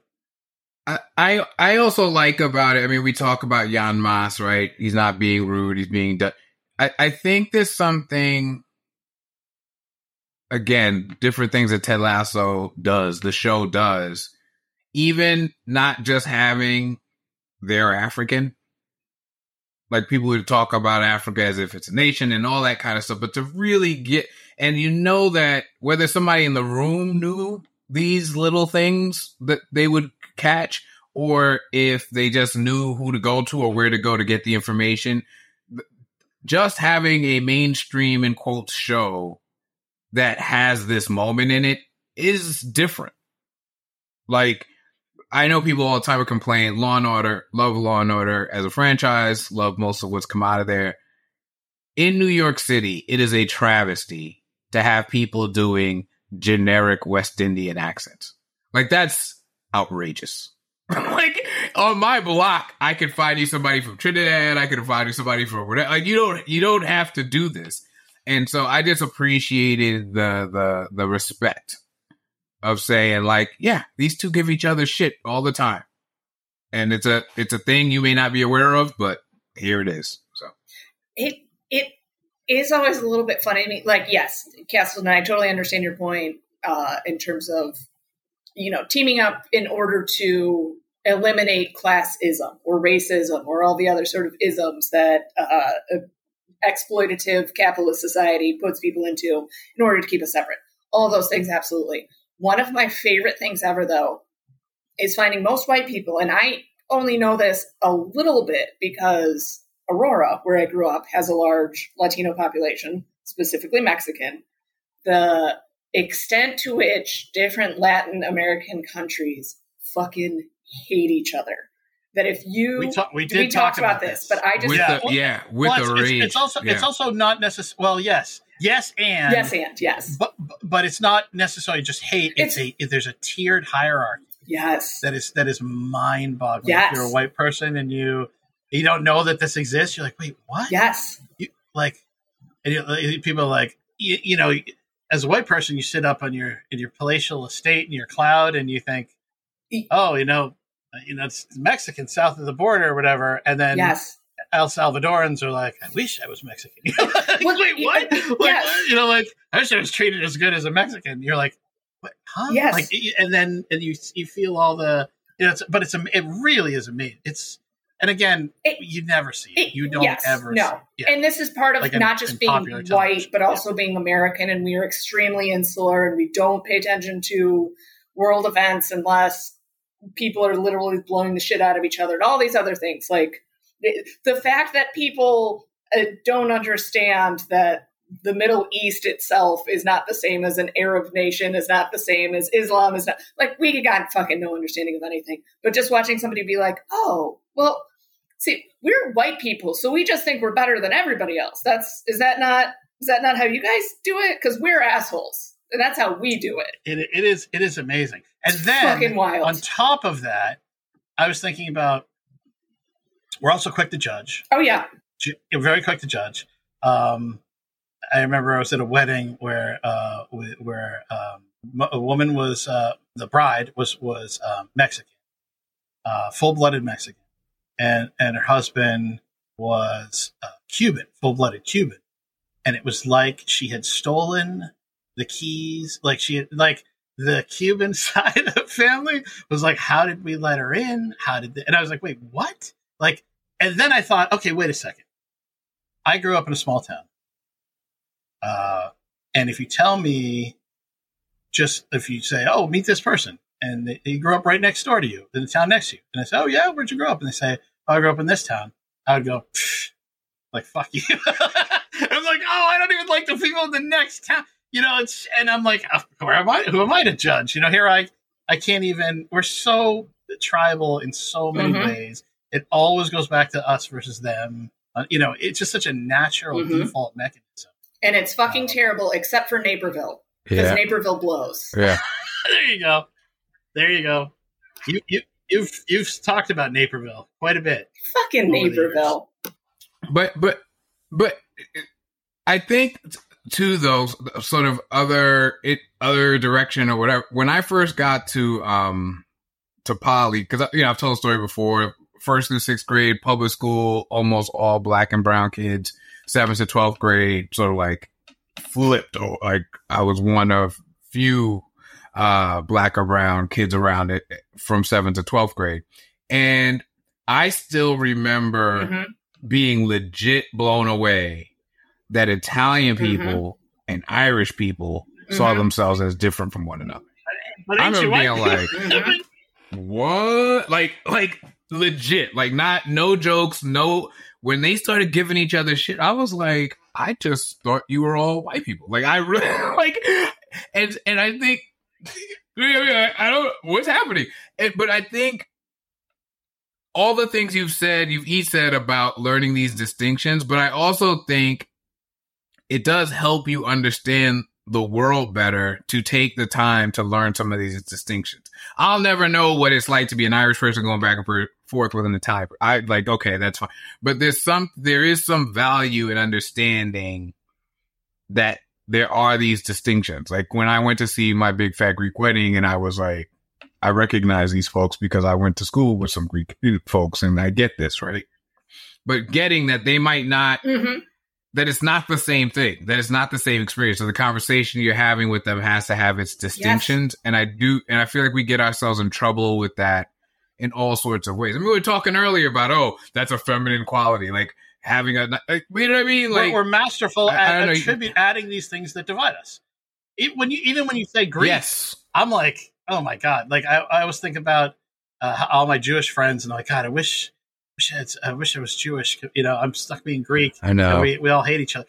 Because the Greek, the defining thing people know about Greece is city states. the Polis system, POLIS, and how they all fought each other. For the only thing that kept them together was an existential threat from Persia. Was the only thing that could bring them together. Like, what could possibly do? Well, if we don't, we'll all die. And it's to this day. If you go, the thing I always joke about is you go to like a Greek church function, and some churches are better than. In fairness, there are some lovely Greek Orthodox churches, but sometimes you'll go to a function and there's just like a lot of whispering and a lot, and you're like, oh my God, I hate this environment.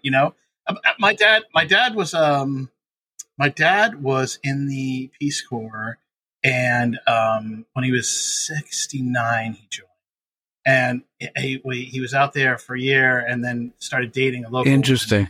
And then it was it had dinner and drinks or something. Nothing. But she was a Hutu, and then after that, he dated a Tutsi for another 2 weeks, and then it was like a thing. It was like the Mzungu is a white person in Swahili, so it's like they're like, oh, the Mzungu is like causing conflict because he's like literally dinner, or so, it wasn't like, but yeah, it was a thing. Yeah, it was a thing. This is not. I'm like, do you know he's the dumbest man? Yeah. Like, Isn't that interesting? But yeah, it's crazy. I think the Midwestern version of that is when I was in middle school, my Spanish teacher got married, and I heard one of the teachers whispering one time about it being an interfaith marriage because she was Lutheran and he was Methodist. And I was like, bitch. Wow. That's a lot. That interfaith? Really? Really? No. But see, again, it's a divisive. Right. My mom was Greek Orthodox. When she married my dad, who was a Lutheran, the Greek Church excommunicated her. Yeah, well, that's the thing. Isn't that wild? Excommunicated her. She had to work Yeah. for 15 years at the church, basically, to earn back her, theoretical entrance to heaven. So you go, like, what? It doesn't make crazy. any sense other than I was vaguely raised in the Irish Catholic culture, definitely not the church itself. But given that that's my only background, I'm like, oh, you fucking heathens out there. Every single one of you evangelical assholes. I don't know what you're doing or what your sect is or what's happening. All I know is it's not the right form of the religion I don't believe in.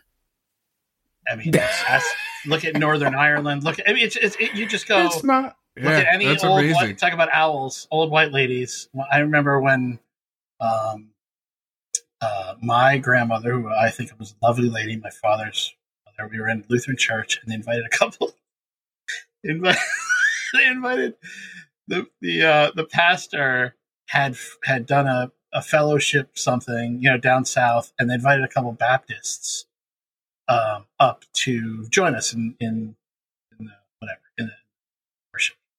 And I was, I left the church when I was very young, but I remember, not a perceptible eye roll, but my grandma was in her, she was probably 90 by then, and there was like some sort of a little more frolicsome behavior from the Baptists than she was used to, and she was like, like we're gonna do this is what we're gonna have these Baptists just kind of dancing down the aisle. I don't know about that, it's like wow. Yeah. It's amazing. The thing you do to drive wedges between ourselves, it is fundamentally nuts. And we do. And when you say, sorry, Coach, I didn't. But when you say we do, I mean we really do this. I wish I could remember the specific name of the camp, blah blah blah. But my first psych class I took in college, we went over this, the in group out group thing, and it is so real. Like they would have, the battle, some sort of intramural essentially type battle within a camp. And then the next week we're going to compete against the other camp, and people who had been like fighting to the death this week, next week, completely rally together. It's like what you were saying about Greece. Yeah. And it's a real thing. Like this isn't just like you look at history and start thinking like, oh, that must be what happened. Like this is a thing. It has been looked at. We absolutely do this. Juliana has a cousin who's a bartender in Brooklyn, and he was like, there's a Yankees bar that he is the bartender. Oh, wow. And he sees me in my Red Sox cap, like, which is like a cap I have. Like, I don't, you know what I mean? I've probably watched 2 Red Sox games in the last 5 years. But I have one. So I had it on. He's like, yeah, if you came into my bar wearing that, like, first of all, you get thrown out, but you'd be lucky if you're not beat up. And I'm like, well, this is what we do. Like, as soon as Coach, I'm thinking back to when you and I met 30 whatever years ago, and we say, I'm a Patriots fan, you're a Giants fan, only because of where we grew up. Basically. And neither one of us, like, wear it on our sleeve or anything. That's just something we, this is the region, but it becomes right there, point of contention, and it's just like not like in a terrible way, but we as humans, the species, but it's real. We're great at dividing. We're really great at driving wedges and picking sides and making it us versus them. It's like it's the low. I'm trying to think of the author, the Harvard professor years ago who did this. The levels of tribalism. Damn it, I'm going to forget it, but I'll put it in the. I'll remember. I always refer to it because I always find it fascinating. But it's like the lowest level of the tribalisms, the us versus them.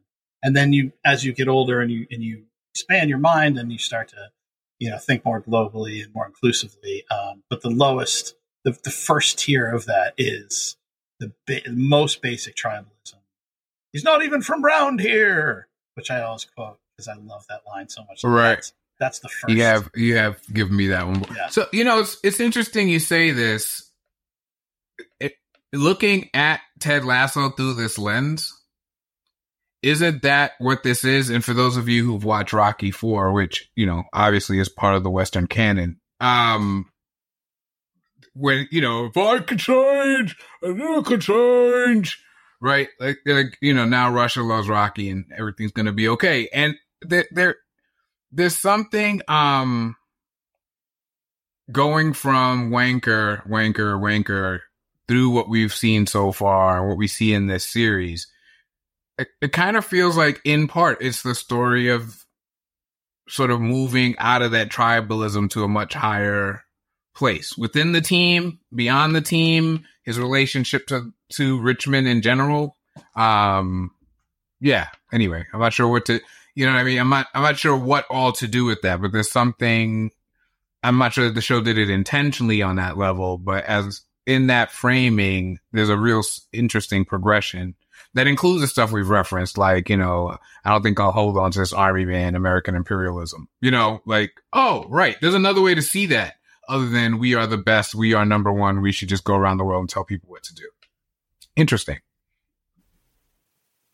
No, you make a good point. It really does. It does sort of come down to that, and a different way of looking at that. We're back in the museum with what got us into this was the Ghanaian and Nigerian divide. Sam, I'm a walking confliction. I am a billionaire, yet I don't believe billionaires should exist. Talk about saying the right thing to Sam Osanya. That's why I'm breaking up my father's empire, he says. I'm using the money to make better things and hopefully make things better. Okay, so who was saying, was it Boss? Were you saying he's a clever son of a bitch? He is a. I believe that was Coach who specifically said it, although I do agree with his point. I also,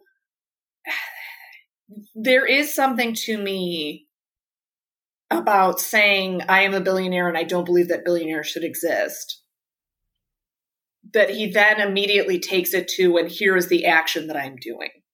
Because you can say, like, oh, well, I don't think white people should be in charge. But it's like, okay, how are you trying to be anti-racist then? What are you doing? Right. Like, this is not exactly, I would have voted for Obama the third time, but sort of. It's like, oh, well, that's a great hypothetical.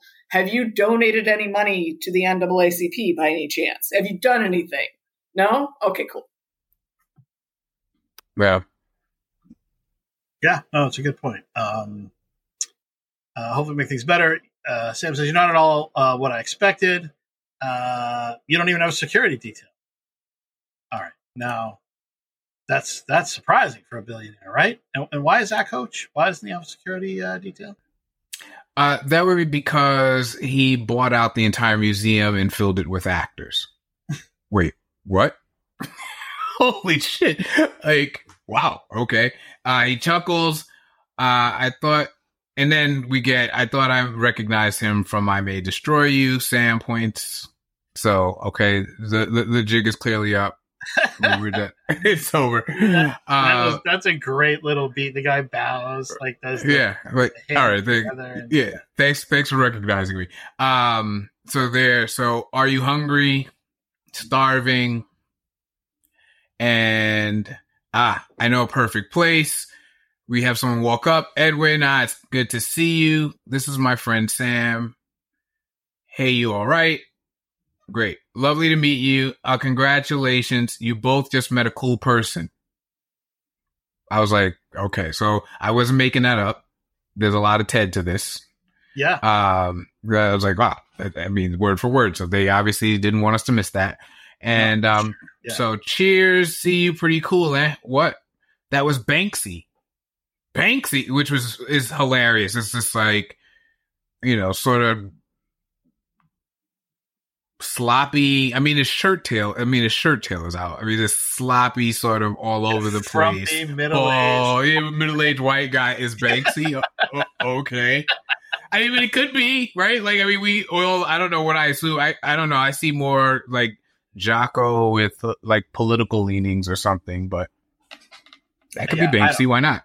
Banksy's not a woman, right? Have we ascertained that? Well, I clearly, always think Banksy is a woman, just because. I think that would be brilliant because be really cool because no one thinks of it that way. I think everybody assumes, yeah. Everything. Why do I think Banksy's a man now that that's been said out loud? I totally assumed Banksy was a man, like until this conversation today. Yeah, it's like Scream. Isn't that interesting? You just go, that's one kill. Yeah. Oh, boss is going to say something. Yes, boss. I'm not sure if this is accurate, but I feel like the exit through the gift shop made a pretty strong implication that Banksy is a man. Or maybe it just went with that, but yeah, for sure. No, yeah, without a doubt. And I feel like given that is supposed to be the documentary about Banksy, that's it. But I don't know. Right. I don't think that Banksy is a child anymore. Wouldn't you? But Banksy could have been a kid at the time. Who knows? No idea who Banksy is. Banksy is like a fucking Daft Punk. I don't know. Maybe they're all the same person. I can't tell you for sure. Have you ever seen a Banksy? Mm-mm. I've seen a bank. Is that anything? Yeah, that's something. Cool. Yeah, good. Cool. I feel solid. I feel like that was only said to make Coach go. Really? Like, I'm not even sure a boss thought that was funny for her. No. So much as she thought it would be funny to watch your face as she said it. That's great. Yeah. Okay, so we're back at the shopping spree with Keely. She's now sitting on the couch, and Jocko is shagging different outfits for them. And out comes Nate, and he is all head to toe slick black, like shiny. I don't know what the material is. He's pretty tricked out in this. He looks like a Bond villain, basically, right? In this kind of getup, right? Yeah. The all black is definitely a choice. And he says, "Yeah." She says, "Yeah." And she says, "What? This is a key thing, to which sort of informs where this scene is going to go." Boss, what does Keely say from the couch as he asks her how he looks? You look so hot. Of course, she does mean it in the same way that she, earlier bent down to very medically inspect the crotch on the suit. So she doesn't mean you're so hot, I want to rip your clothes off. She means, wow, you look great. Yeah, that's her. That's how she says it. Mm-hmm. She says, "I just want to fix your tie for 1 sec. Come here, okay?" She goes up and touches it up. And what does he say here, Coach? Thanks so much, by the way. you're so good at everything and you're always helping people and making things better. So that she, just like you, they have their chuckle. And then do you ever feel like you want to be the boss? Yeah, they kind of agree on that. They both have wanted that. And then she says, I mean, I did used to worry that I was going to end up like my mom. Which, is this the first we've heard about this? I feel like it is. Okay. Yeah. And then she spent years working at the same company tirelessly just for a man to take all the credit. She wasn't brave enough to dream big, so I decided to do things very differently. And then I met Rebecca, and she inspired me to want to be a boss. People like you and I, we can't help but dream big. And no one is going to fight harder for their dreams than us, right? Right. The scariest part of all of it is making the decision to just go for it. Because once you do that, then everything just sort of falls in, and Nate falls into kissing Keely. And that was not the most awesome choice ever. That did not go the way it went in his head at all. Apparently that's not what she meant by hot. It's not what she meant by... Is what I'm putting together here. But yeah, not what she meant by saying bucket and passing aside your aspersions and going for it. Yeah, I mean, yeah. Okay, there's a lot going on in this scene, and I think we definitely want to dive into it. I will say, having been on either side of this type of kiss, it is uncomfortable doesn't begin. Like, on either side of it. It is just, I find it hollowing. Like, I can think of when I was the recipient, when in both cases, I just felt like, why can't I just disappear or exist on a different timeline? Like, can we just make life not be? Like it's just, this is the worst. And so I felt, I very much, especially for Keely here, because good God, she was just fixing a guy's tie and now she's been kissed. And what did she fucking do with that? So anyway, I just the height of discomfort for me, in this moment. So the moment is extremely uncomfortable. I have to admit, I was trying to think if there's ever been a time where I have been either the recipient or the donor is wrong, but whatever. I don't think I've actually ever had this happen to me in real life. And the donor. I don't know. I don't know why that is exactly. I don't know if I just made it very clear whenever. Well, don't you declare I'm going to kiss you like later tonight? Once I have a couple of margaritas, I will be kissing you later, and so there's not that takes away a lot of. No, I guess maybe usually I get the awkwardness out of the way first, where I'm like, hey, so I'm going to try to make out with you, and then if it's uncomfortable, I'll be like, oh, that was a joke. I was talking to the person behind you. Don't worry about this. So yeah, extremely uncomfortable. I have not lived this experience, luckily. I think what was interesting for me is the way that. What Nate was responding to was that he wants to be the boss. He thinks Keely wants to be the boss. He was not imagining, but inferring some sort of connection between the two of them, that each one of them wants to be the boss and isn't. And it was almost like he was looking for don't you think it's unfair that we aren't in charge? Isn't this something that we could agree on? And even more interesting than what Keely said, her reasoning for wanting to be the boss was. I think, I do not buy into the sort of, I don't know, Jon Snow level of reluctant leader where the person who doesn't want to have the glory of being in charge is the person who should be in charge. I can already hear my older sister screaming at me that isn't Jon Snow's thing. I'm sorry. I know, I'm sorry. But I want the person who is good at the job to have the job. And if you want the job and make yourself good at the job, that is the person I want in charge. And so what they're talking about is a little bit more of almost the glory of being the boss than necessarily I want the responsibility. I want the duty of having to do these things. Yes. They're talking about the recognition, or at least Nate is very much talking about the recognition. Yep. Keely is talking about that also, but she's also talking about allowing herself to want things that she thinks her mother or whoever else felt that they weren't entitled to. And so there's a difference between I want this job because I'm going to kick this job's ass, and I want to be in charge because I want the glory of being in charge.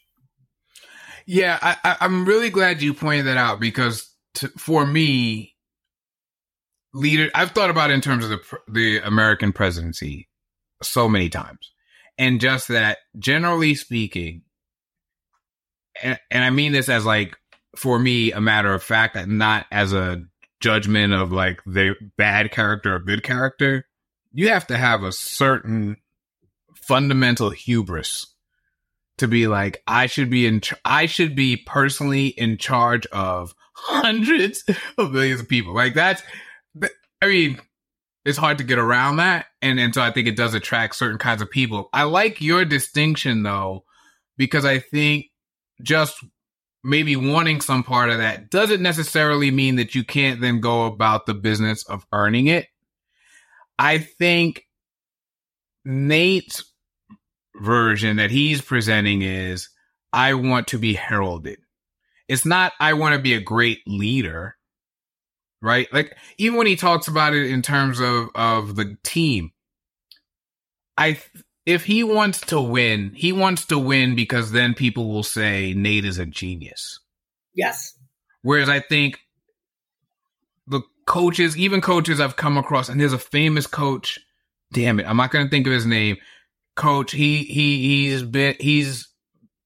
was in Portugal, and he's like famous for like being a jerk. I'll look him up. I'll look him up because he's like super famous in the football world, and now I'm gonna feel so conscious that I didn't hold on to that name. But he just struck me as full of self-confidence, doesn't even begin to capture it. It's borderline narcissism, but his love for his team was so evident. So like in his thinking of himself as this grand leader, it led him to do things that he even crossed the line at one point. He got suspended for a game, and it was going to be a huge game. And so he snuck in hours before and hid in the fucking locker room, and then had to be like snuck out because the officials figured out, like, if we don't see his ass in the stands, we guarantee you he's in this fucking building somewhere. And so they went looking for him, and he was in the locker room. So he dove in a laundry bin. Jesus fucking and Christ. Like a guy had to like take him out in the laundry bin so that he wouldn't get like this is. But to me, even though like, don't do that, kids. Let's respect when suspensions happen. Mm-hmm. But another part of me got how he got there. And it wasn't, I'm so great. It was, my guys need me. And somehow that was a distinction. And I could see Keely going to some places that maybe we would be like, yeah, I'm not so sure about that, in the name of I'm needed, or in the name of this is for the team, or for whatever I've decided is this great or good. I think Nate would always want it to be, I would want to be whatever he said he wanted to be what did he say he wanted to be, a tiger or a leopard or whatever, so he could ravage anybody who looked at him wrong. I think he's constantly coming from that energy in that place. No, coach folded his arms. So I can't tell if he's folding his arms because he didn't like that, or he's just thinking about it. No. I think going back to, do you want to rather be a lion or a panda? And, yes. And all that stuff. And I was trying to... I was thinking about you, coach, as a coach, and I was thinking how that the only ego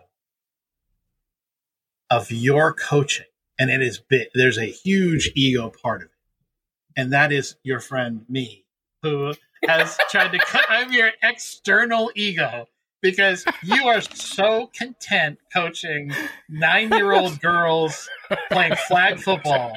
And I'm like, no, I had to beg and plead and be like, you are so good. Now you are the coach of a professional franchise.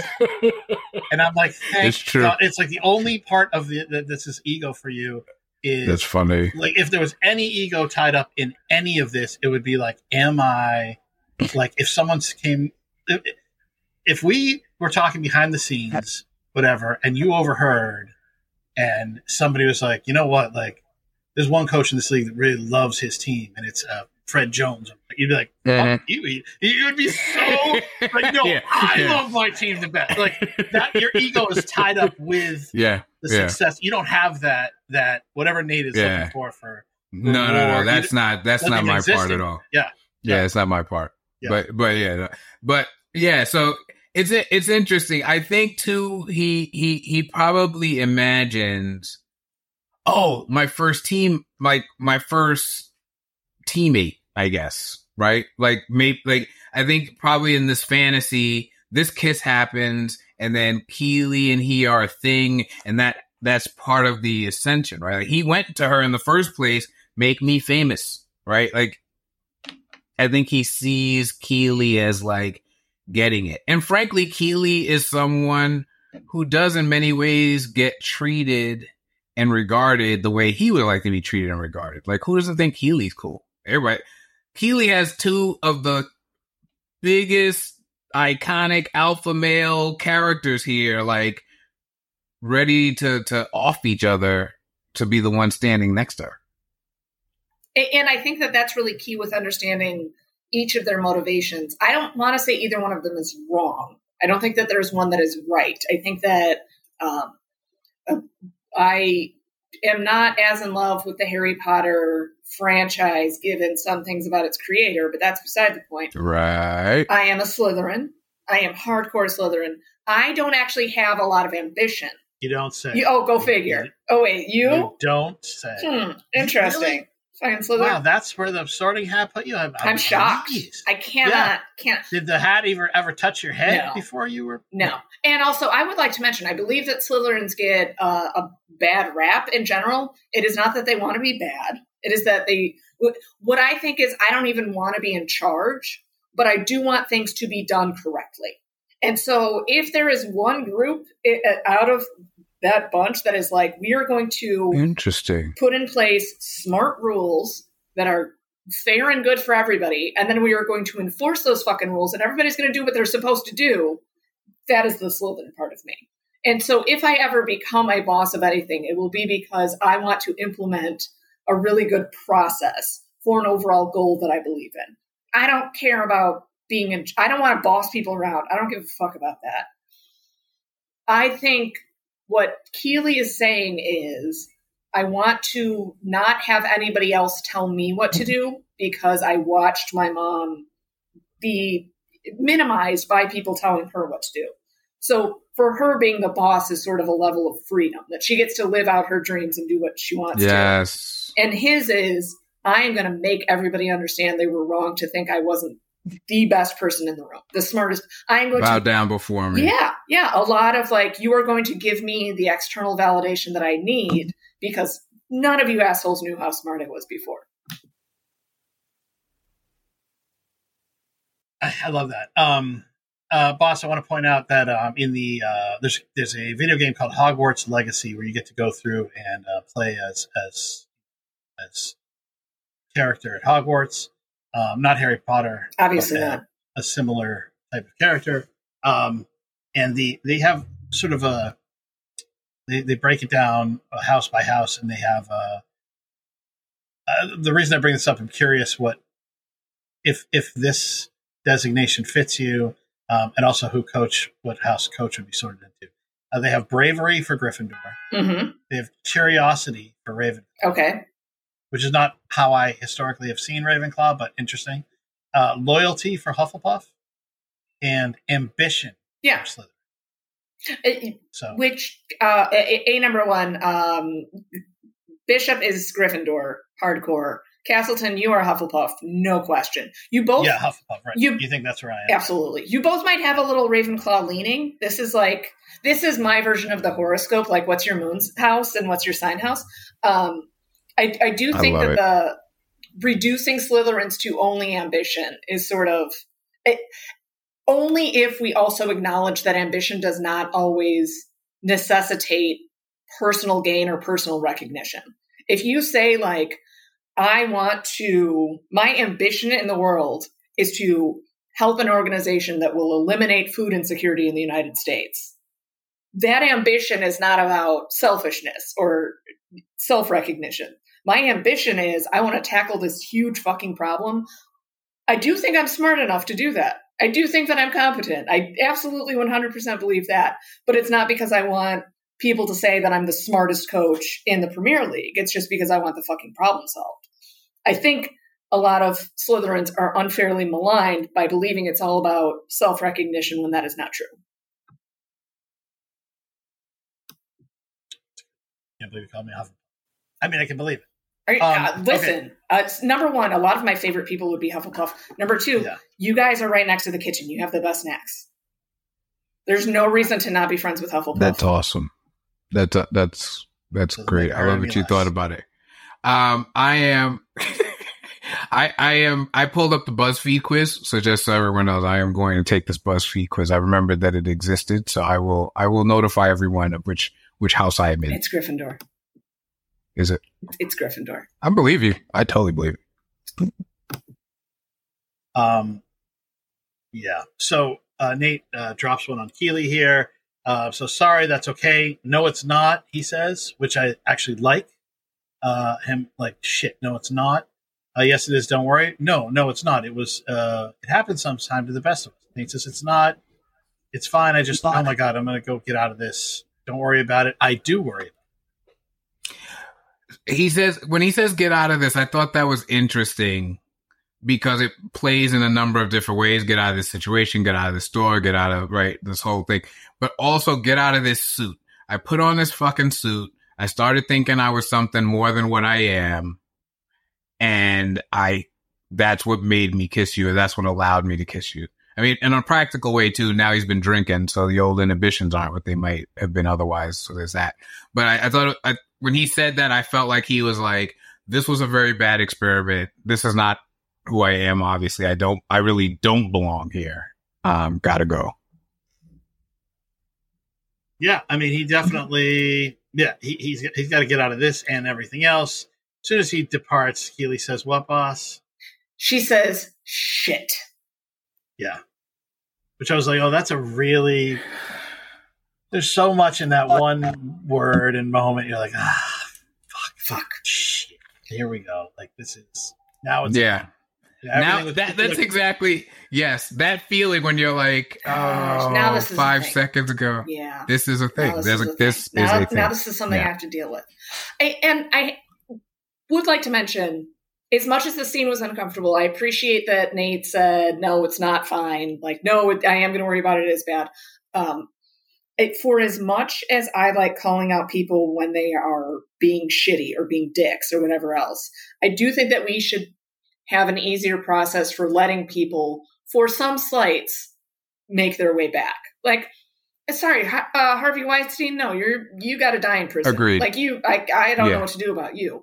But other people that fuck up a little bit, I do think we pretty desperately, along with the like recent conversations we've had about holding men accountable for their actions to women, holding the police accountable for their actions to black people, holding everybody accountable for the shit that they're doing.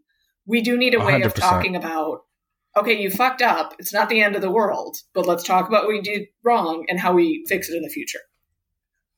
Also, first of all, yes to what you just said, and I get frustrated when I feel like there seems to be a conscious choice not to allow certain people a way back. So a quick example, and then where I was originally going, Michael Vick is my sort of like poster child for this, because what he did with the dogs, horrible, right? You know who thinks that? Michael fucking Vick. Michael Vick went to prison. Yeah. Then he came out. He went and talked to kids. He learned about all this stuff. He told them, don't be a dummy like me. Don't do this shit. It's no good. Like, I feel like at some point in that process, he did the thing that should mean like, okay, like it doesn't mean we forget you ever did it, but okay, you did a thing. You recognize it was no good. We're going to move forward. And I just feel like there's anything anyway around him with that. But what I also like about what you pointed out, and Hold it's on, not Coach, something. Can I jump in with that? Sure, of course. It used to be like, okay, if you did your time, that was considered that's it. You did your time for the thing. You owned it, and then whatever. And on top of that, he came out and then he tried to change he tried to say, like, I have grown and I want to help, and I don't want anyone to get through the same thing. And when you listen to him, if you're a student of people at all, there's no artifice about it. He's like, I didn't know. Like, this is how I grew up. Everybody did it. You know what I mean? But he doesn't excuse himself for that. He doesn't exonerate himself. He says, and that's an explanation of how it happened. But then he has gone on since then to try to, educate and grow. Let's not do this. Yeah. So he already did his time. He did the time. And then on top of it, he has, worked. He's still doing it to this day. He's still working for these causes and donating money. And it's like, okay. I mean, I wonder why people aren't giving him a road back, though, Coach. Well, that's the thing. And so I think too, though, and then also that there have to be degrees of things, right? Like, boss, you mentioned Harvey Weinstein. Like, should Nate have kissed Keely without verbal affirmative consent? No. Like, again, Nate thinks that. And somehow we have to have a way of saying this kiss is not okay without saying, and you go in the bucket with Cosby and Weinstein. Yeah. Like, it's like, how do we, and I feel like we're really not good at that. I feel like we're like, societally, we are actively bad, right? I mean, just like, what is the problem? Yeah. Societally, we're really, really bad about that. I think that it feels... what I hate most is that it somehow feels like an individual moral victory to decide, I am not going to forgive X. I'm not going to forgive this person. And that is me taking a stand. No, you're not taking a stand. You just think that Louis C.K. is an asshole.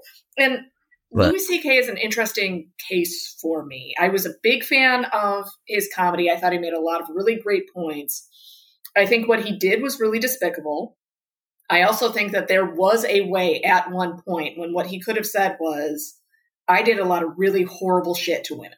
Like, I did some pretty bad, I abused my position of power. I took advantage of my proximity to these people, women who were up and coming. Like, I did all of this really, really fucking badly.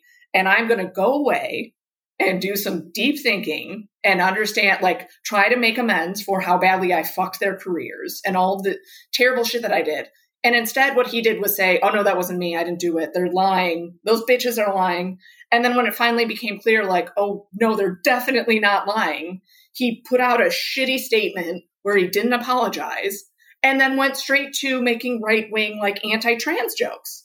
And I'm like, hey, buddy, you could have fixed this train wreck 20 years ago. You could have made this better 10 years ago. You could have, at a lot of different points, started to do the work that would have been required in order to not make you a shitty person. But now you've just decided to go and be a shitty person. So I don't have to worry about you. I don't have to hate you because that doesn't actually feel like a moral victory for me. But, like, now you fucking suck. Yeah. Yes. Sorry, go ahead, Coach. You got it. No, I just want to say real quick. I think it really grinds my gears about the whole thing is when they decide it's time for them to come back. Oh, fucking Christ! Stay the fuck away. I'm not the whole cancel culture thing, whatever. I'm torn on a lot of it and all that stuff. But I want them away. You know what I mean? And if society wants them back, society will let them know, I think. But, like, I hate when they force their way back in. Oh, they're doing shows. I'm like, ugh. Yeah. Also, I think we absolutely have a right to say we don't like that. Yeah. Yeah. Hey, so-and-so's coming to town. I don't want them in my fucking town. Yep. I don't want them on billboards. I don't care to endorse that that's a thing I want around me. And that in itself is, this is where I, like you, because I find myself torn, because that in itself, I absolutely don't have a problem with. I think it's how we've managed to build whatever society we've managed to build is to say this okay, that not okay, right? Like, yes. Yeah. Also separating the artist from the art is a huge problem. It's really difficult. And we all make our distinctions. I go on and on about R. Kelly. Meanwhile, there are a number of musical artists who, when you hear their story, it's like, that's not great. Yeah. That is not great. Like, you know how many Michael Jackson songs are on my playlist? God. I'm like, how am I supposed to give up? Because I'm giving up. Why would I give up me? Like, this was me then. I didn't know that any of this shit was going. So I'm like, okay, right. You know, and then I always talk about one of the movies we watch at Christmas is The Ref, which stars like a brilliant Kevin Spacey, and I'm like, oh God, damn. And I'm so gross. You know what I mean? But I'm like, well, this is my movie. Like, it's like, right? It is so difficult because it means something to you, and the art means something. I know, Coach. Like, Jesus Christ. I mean, Bill Cosby. Oh, the Huxtable was formative. Like, seriously, like no bullshit, no jokes aside. I remember thinking, like, okay, North Star, got it. Like, that was the impact of the Cosby Show in my life. And I'll tell you, interesting. My therapist is Black, and he said that is a thing. Like, that is a thing with Black people, like, that they will come in and specifically talk about the Cosby Show and how their life has or hasn't moved toward that model and what that has meant to them or what their family growing up compared to, like, I'm not sure you could have pulled a larger rug out from under people than Bill Cosby. And I think that's part of this, you know, anyway, that's a whole other conversation we don't need to go to, but yeah. And how many people did a really great Jello pudding pops? You know, they could do the voice and the thing. Right. Now that's all all that gone. hard work is gone. Yeah. That's the linchpin of their Type 5, and now they've got nothing. What are they supposed to do?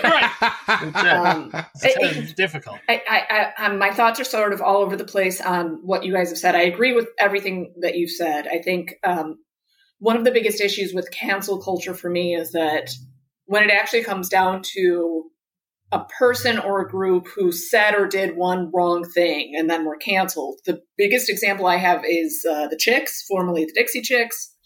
Yeah. So it also feels like there's this weird sort of too much weight given to, oh, well, aren't we sad that Matt Lauer can't host the Today Show anymore? And I'm like, not really. I actually, it sounds like he was a real prick for a bunch of fucking years and I don't need him back. I would also like to credit Beyonce with helping to bring the Chicks back by having them at the CMA Awards a few years ago when she did. Oh, I didn't remember that. Oh, they did Daddy Set together. Yeah. Well, is that what it's called? I'll find it. I'm going to post it. Yeah, I know. Great. Yeah, you're talking about that song. Yeah. I don't think. Yeah, somehow that wasn't in the bank there. Once again, nobody sticks up for white women more than black women. More than black women. Fucking, they have our backs every goddamn time, and we need to do it back. Yep. We need to be better. So I'm thinking about that. We're probably good enough to black women. We're probably okay. I think we probably check. We're good. Let's move on. I'm gonna get off the show now. Also, in terms of R. Kelly, I hate to admit that Ignition, unfortunately, still a good song. I don't know what to do about that. I would also like to point out we know about R. Kelly and we have punished R. Kelly. And Jimmy Page, when he was 28 years old, had a relationship with a 13-year-old girl who she says basically kidnapped her, and brought her on the road with him. So, like, there's still a lot of reckoning that we haven't done. Like, still a shit ton that we need to get through this. Oh, yeah. But my final point, I guess, with all this is Brittany Packnett, who is a writer and activist and who I've mentioned before and is fucking great, pointed out on a podcast one time, it is nearly impossible to divorce all of the art that we have experienced from these artists from our lives. I don't know how to tell you that I can't. I have to listen to Thriller. I don't know what to tell you. It's fucking Thriller. Like, I can't listen to any of the shit that I like from my childhood without there being somebody there that sucks. So it is not about refusing to engage with that art, but more so acknowledging that the fact that you love that art doesn't mean the artist is a good person. If you say like fucking Thriller slams and also Michael Jackson was most likely molesting children, like we at least need to acknowledge both of those things. We can't deny the actions because we like the art so much. And as long, I feel like as long as we're doing that, we're at least heading in the right direction. The big part of it is that in our lifetime, music, film, authors, people who have been an influencer, what we would call someone who influences culture in one way or another once upon a time, have now become brands in our lifetime. And those brands inform your personal identity. So this is the difficult thing. Even the clothes we wear, even the music, it's like this becomes our personal brand, and it's tough to be branded with the same, or accept as part of your brand someone who's so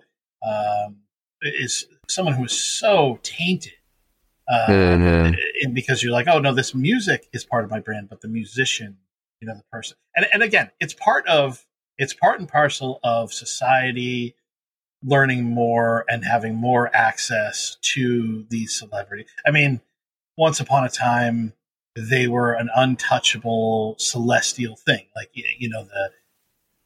the movie stars of yesteryear had lives nobody knew about. Like nobody had any concept of the horrible things they did or the good things, and so or the nightmares that happened to people behind the scenes.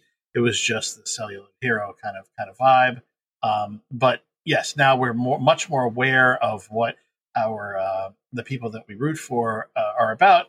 And it's funny because in my daughter's she's taking this fantastic college class about the importance of fandoms. I'm like, God, they didn't have stuff like this when I went to college. They were talking about fandoms, and she was saying how they were debating in the class. This is like yesterday.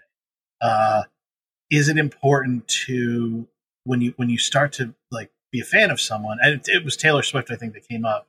It's like, is it important to understand their politics before you can listen to their music?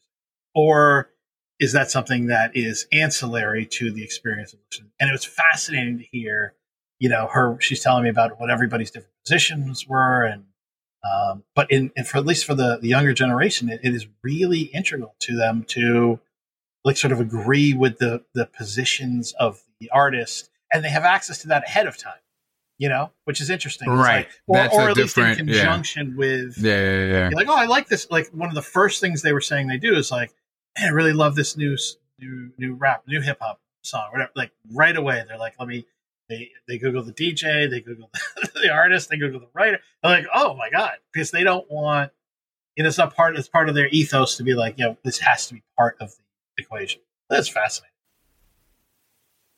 So we get this moment with Nate and Keeley, and it's I don't know if Boss will agree with me, but it feels to me like a very William Blakeian innocence versus experience moment, where a minute ago everything was innocent, for lack of a better term. It might not be the exact right term, but after the kiss, everything changes, and now it's something. I would very quickly just like to say, I don't think that Nate is a shitty person for what just happened. I think he misread a situation and was over eager and maybe should have paid more attention. But once he realized his mistake, he apologized. He removed himself. He didn't come back and say, oh, well, obviously you wanted me to kiss you. That's your, right. You did it. So like, even though it's uncomfortable, I feel like there is a level of discomfort we need to accept when we live in society. And I would encourage people to be better at reading others, but this is not the worst thing he's done even this season. I'm glad you said that, because I do think there's a difference between, what would this be? He's not at all a predator here. Yeah.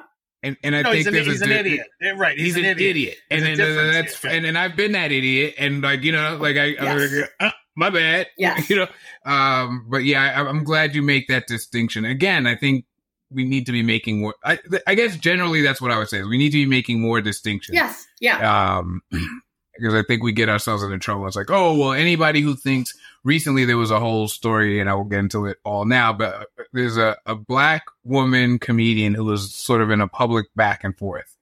And I just personally, my bullshit detector, like, basically goes off the scale whenever this person opens their mouth. Like, I'm just like,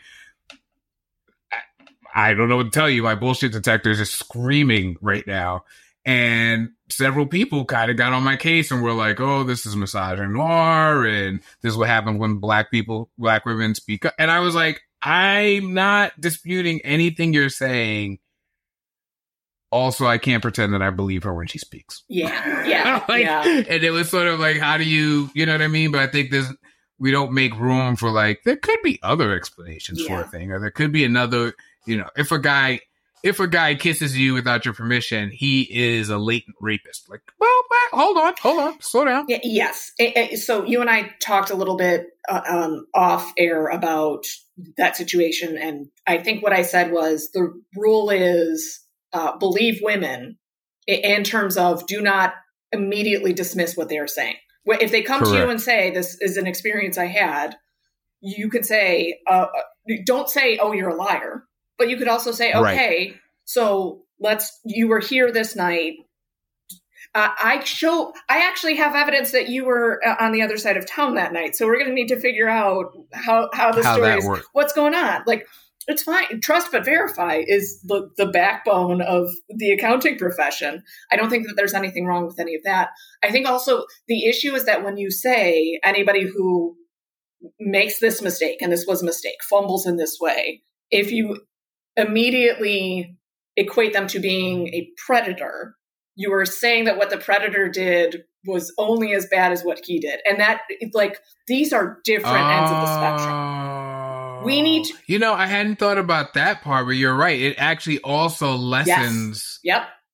Because that's interesting. I hadn't. Yeah. That's Wait, can you explain that for the dummies up in the peanut gallery? I didn't really catch what the. So I think that this is just a scale of intent and also actual actions. If what you're saying is what Nate did here is the same as being a predator and assaulting Keeley, that he is essentially a rapist, it lessens when people are raped. Like, a rape is not the same as a fumbling sort of. It shrinks the range. No, or something.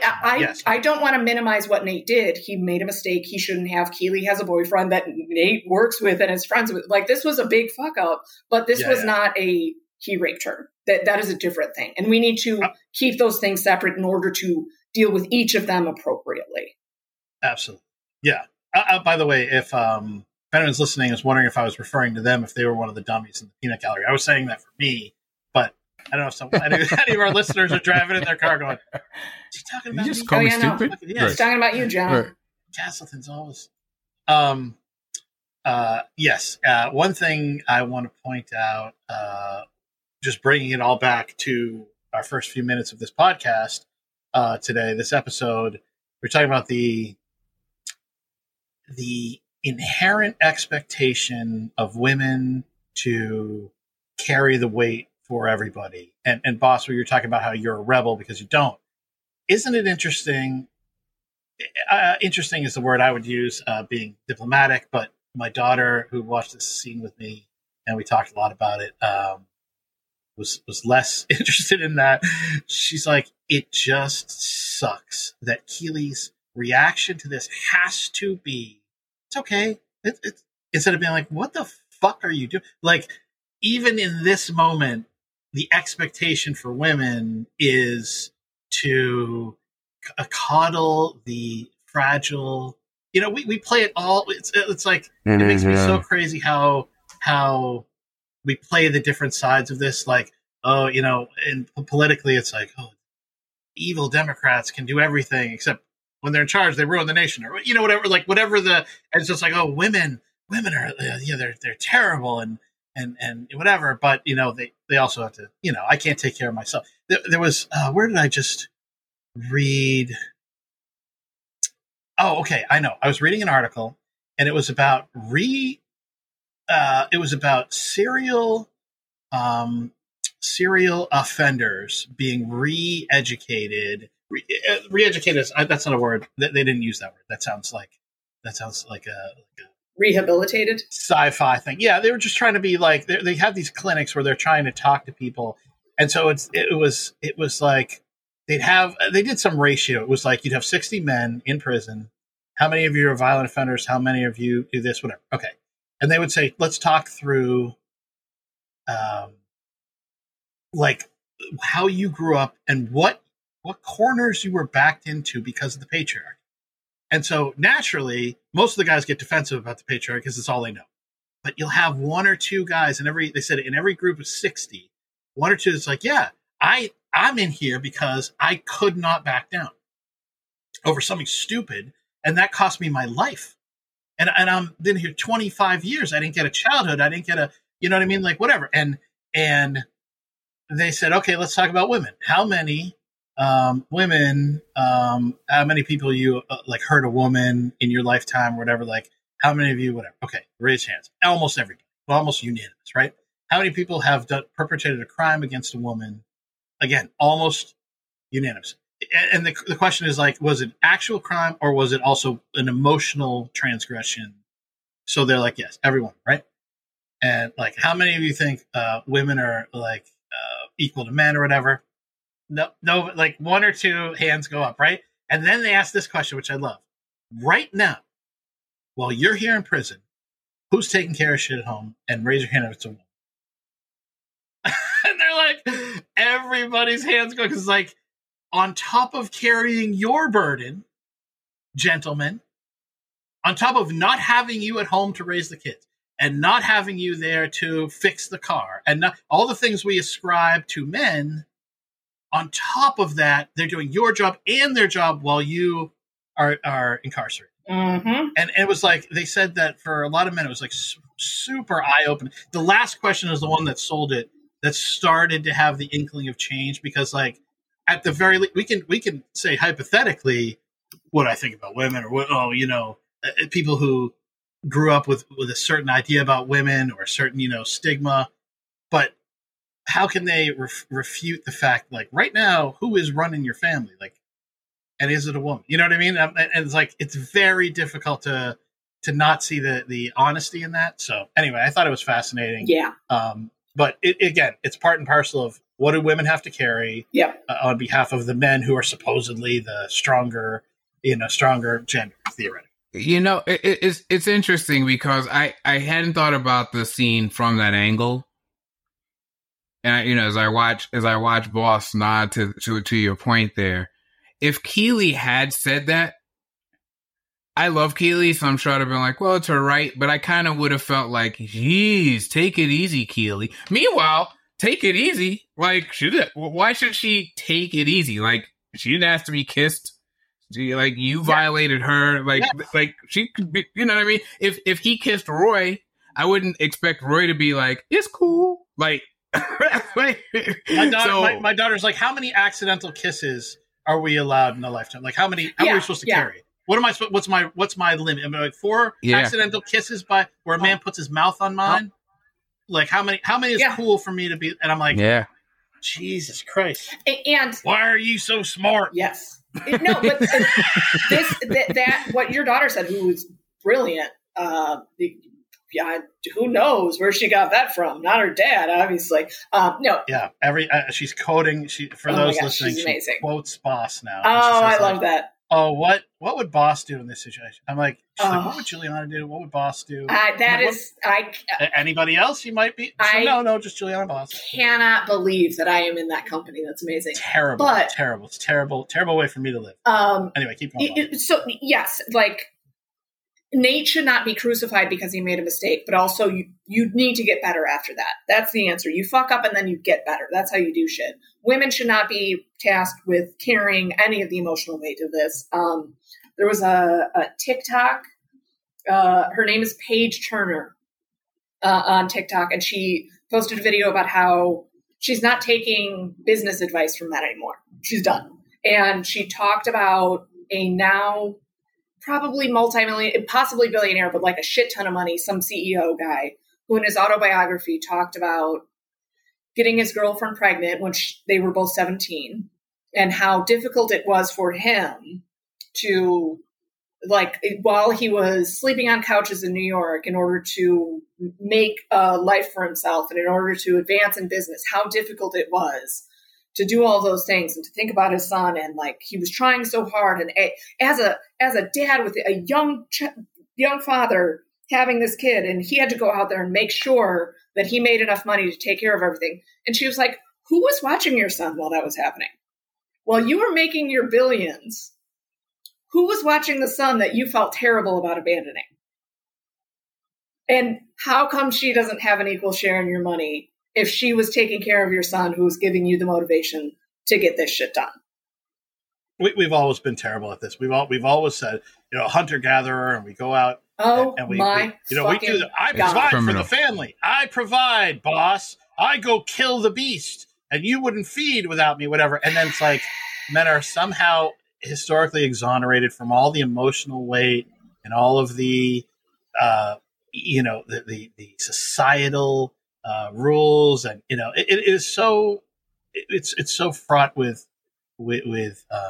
pitfalls. Mm-hmm. But at least now, people are mindful of it. The next generation seems much more aware of it. God bless. I mean, one of the reasons I think where you have people hooking up less in Gen Z and millennials and Gen Z, but it is because of the consent, because of I'm not going to make this foolhardy mistake. And because of that, they don't have the impulsivity to necessarily do it. And it's really interesting to see. In one way, your heart bleeds because you're like, oh, you don't know what it feels like to have like a great whatever, like fling kind of thing. But they're more careful about it in general. I'm speaking in generalities, obviously, but yeah, there is some hesitation to make those mistakes. And I think, for what it's worth, considering the world we grew up in, that feels like progress. So you get Nate here spitting in the mirror. The impression, I believe, is that he's disgusted with himself. There's also a shame element to it where he is, he's just like, ugh. It's like, yeah, go ahead. I'm really glad you used the word shame because it's more. Because he's not disgusted with what he just did. He's disgusted with who he is. So he thought, I've graduated. I'm moving on up like George and Wheezy to the point where now, Keely and I, she sees that we're alike. I see that we're alike. We're both on the right. Yeah, me and Keely. And then when she says, no, what are you doing? Essentially, I'm not up there. And it's him. It's an affirmation of, no, you do not belong in this store. No, you are not a big boy. No, you do not. You don't rank among the Jamies and the Roys of the world. Like, I think this isn't just, I feel bad about what I just did. This is like, who I am has just been affirmed. I'm still the same loser whose father sat him down with his girlfriend to tell them that they both could do better. That's like, I'm trying to get rid of that guy, and he just won't stop following me around. Yeah, absolutely right, Coach. It's hard to watch if you're someone that roots for Nate, and it's hard for these things to not line up. It's funny. I'm reading this book, talks about relationships, and there's a line in it I read the other day where it's like one of the lines was that the cure for loneliness is not a relationship. The only cure for loneliness is isolation, because that's the only place you can get to a place where you are okay enough with yourself to be ready for a relationship. Oh my God! Like, Jesus, that's big, heavy right? stuff. That's like a lot to suck in. And then the other one, you can feel lonely in a crowd. No, that's for sure. Sorry, Coach. Go ahead. No, it's good. That's great. And the other one I read, it's like just the next chapter was, no one else can fix the parenting you didn't get. And I was like, I think about that a lot when I look at Nate. I'm like, oh God, like, and by the way, the way that you address that is to get over it. And then according to this book, and I'm like, Oh Yeah. God. That's- It feels like reading Boss. You know, I'm like, oh no, but can't we hold hands and hug it out? No, just fucking get over it, the dude. shittiest part of so many things is that you can work on yourself in so many different ways, and you can do the mindfulness and the cognitive behavioral therapy and didactic, I think, behavioral therapy. I'll need to check with my older sister. You can do all of this shit. And then it gets to a point where it's like, and now you need to get over it. Like whatever emotional thing you need to do in order to let go of this, you are the only one that can do it, and you have to. It'll be better on the other side. I fucking promise. I promise on the other side it's better. Listen, I don't have to log in here to be fucking insulted. That's all I'm saying. It's really screaming at me.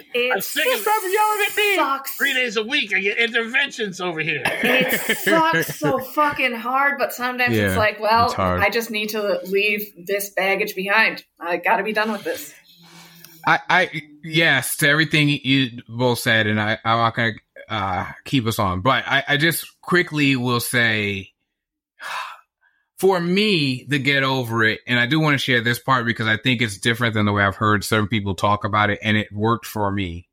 My way of getting over it was to bring it in, not to get rid of it. Yes, that's fair. That's an excellent point. And I get people who are like, I'm putting that down. It's my, but for me, it was no. All these parts are part of me, and we got to figure out how we're all going to work together here and make this work. As opposed to, oh, you're the wounded, shitty part I'm going to leave behind. Which I'm not speaking to anybody else's journey but my own. But I found that a huge distinction and very helpful. Yes. Yeah. One of the, and again, not bragging, just saying that in my weird little golem cave with my one true ring where I hang out and I'm just weird and I do my own stuff. I love it. It's great.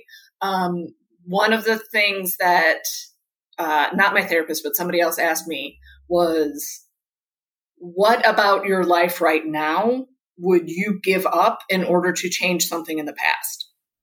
Because if your dad hadn't died, if your parents hadn't gotten divorced, if your mom hadn't married that shitty stepdad, your life would be different. So what things that you have right now are you going to sacrifice in order to change that? And if the answer is nothing, then you gotta let go of whatever it was in the past, because now you have this. So you'll be playing clarinet by yourself with hair caterpillars instead of going to see the National. And what's the point of that? I'm sorry, that's completely ridiculous. I'm sorry. Just take random pieces of your life and throw them into a sentence, pretend that's a joke. No, I love it. Emily Mad Lips, it's great. I'd love if we could refrain from bringing up the hair caterpillars. Centipedes. It's centipedes. As a general rule. Centipedes. I love that it got discussed on the board. That was awesome. Because I was like, yeah, okay, great. That's, There's centipedes. No judgments here. Yeah, well, this is. I think this has been a fruitful conversation. It's a tough scene in a lot of ways, and we don't want to be dismissive about. I like the fact that we've I don't know, attempted to categorize it in a way that where it's not nefarious, and because of that, we as viewers choose a certain path with regard to Nate, and then we'll see in upcoming episodes how other characters, once they hear about this transgression, how it lands with them, and that also informs Nate's feelings of self-worth or lack thereof, and we'll definitely get into that. We're going to leave it there for today. We'll pick it up next time with Roy back in the classroom with Miss Bowen. But it's a lot of heavy duty emotions to go through in one sitting. We thank everybody for listening, for joining us. If you have made it this far and this is your first time with us, thanks for sticking with us. To our diehard audience who are always here for us, we love you. We appreciate you. Thanks to all our buttercups and everybody who supports us. Coach, if people want to find you, where do they find you? Today, I want to hype up joining the community. become a buttercup. Support what we're doing. We love doing it. We're pushing forward. We're going to be doing our Wayne episodes and moving to new shows and all the things. We love this. And so I'm just going to encourage you to become a buttercup so that you too can join in with the wonderful Chambers sisters in making Coach miserable. And I mean, that alone is worth the price of admission. It's pretty true. Amen. So say we all. Boss, what about you? You can find me at Blue Sky at Dummily Chambers. I'm getting over there more because now it is free and open to everyone. You don't need a code. You can come and join. Also on Threads, which is emily.chambers.31. I still have an active Twitter account. If you need to, you could reach me there. Brian reached out about finishing Wayne, so I love, Coach, that you brought that up. We are doing it. And you can message me in any of those places. I'll respond. It might be late because I'm bad at checking stuff. Don't try to find me on Facebook. I'm not there. Okay. Thank you, boss. And thank you, Brian, for reaching out about Wayne. We will continue. We will finish that for sure. We love it. We're trying to chip away at this little show they call Ted Lasso. It is I can't believe how many hours of conversation it has given us. It's just stunning, mind-blowing. Never thought it would go this way. But we thank everybody for joining us. I know some of you have long commutes and you put us on in the commute. I know some people work out listening to us. Some people just like a friendly voice in the background while they work. A lot of people work from home and they like to hear Coach's mellifluous voice, singing to them from time to time. I know I'm always lobbying for more singing, but we take what we can get from Coach. He's a beautiful man. But yes, thank you everybody for being part of the team. And it's a very unique podcast. If you go out there and listen to other people, how they're doing it and how they go about it. Yes, we there's so many great podcasts out there, and there's so many ways to spend your time. It really means the world to us that you choose to spend it with us. It is a whole this has been very interesting because we started thinking, okay, it's just going to be a couple of things, and now we're well down the rabbit hole, and we can't believe the people we've met along the way. So we really cherish you. We thank you so much. Thanks for supporting us and for keeping us going. And we hopefully will be able to continue to have your vote of confidence. So thanks for that. Please support your local libraries and the written word. And until next time, we are Richmond till we die. Awesome. All right, guys. Thank you, everybody, and we'll see you next time. The TEDcast is a joint venture between Pajiba and The Antagonist. Visit us at pajiba.com and antagonistblog.com.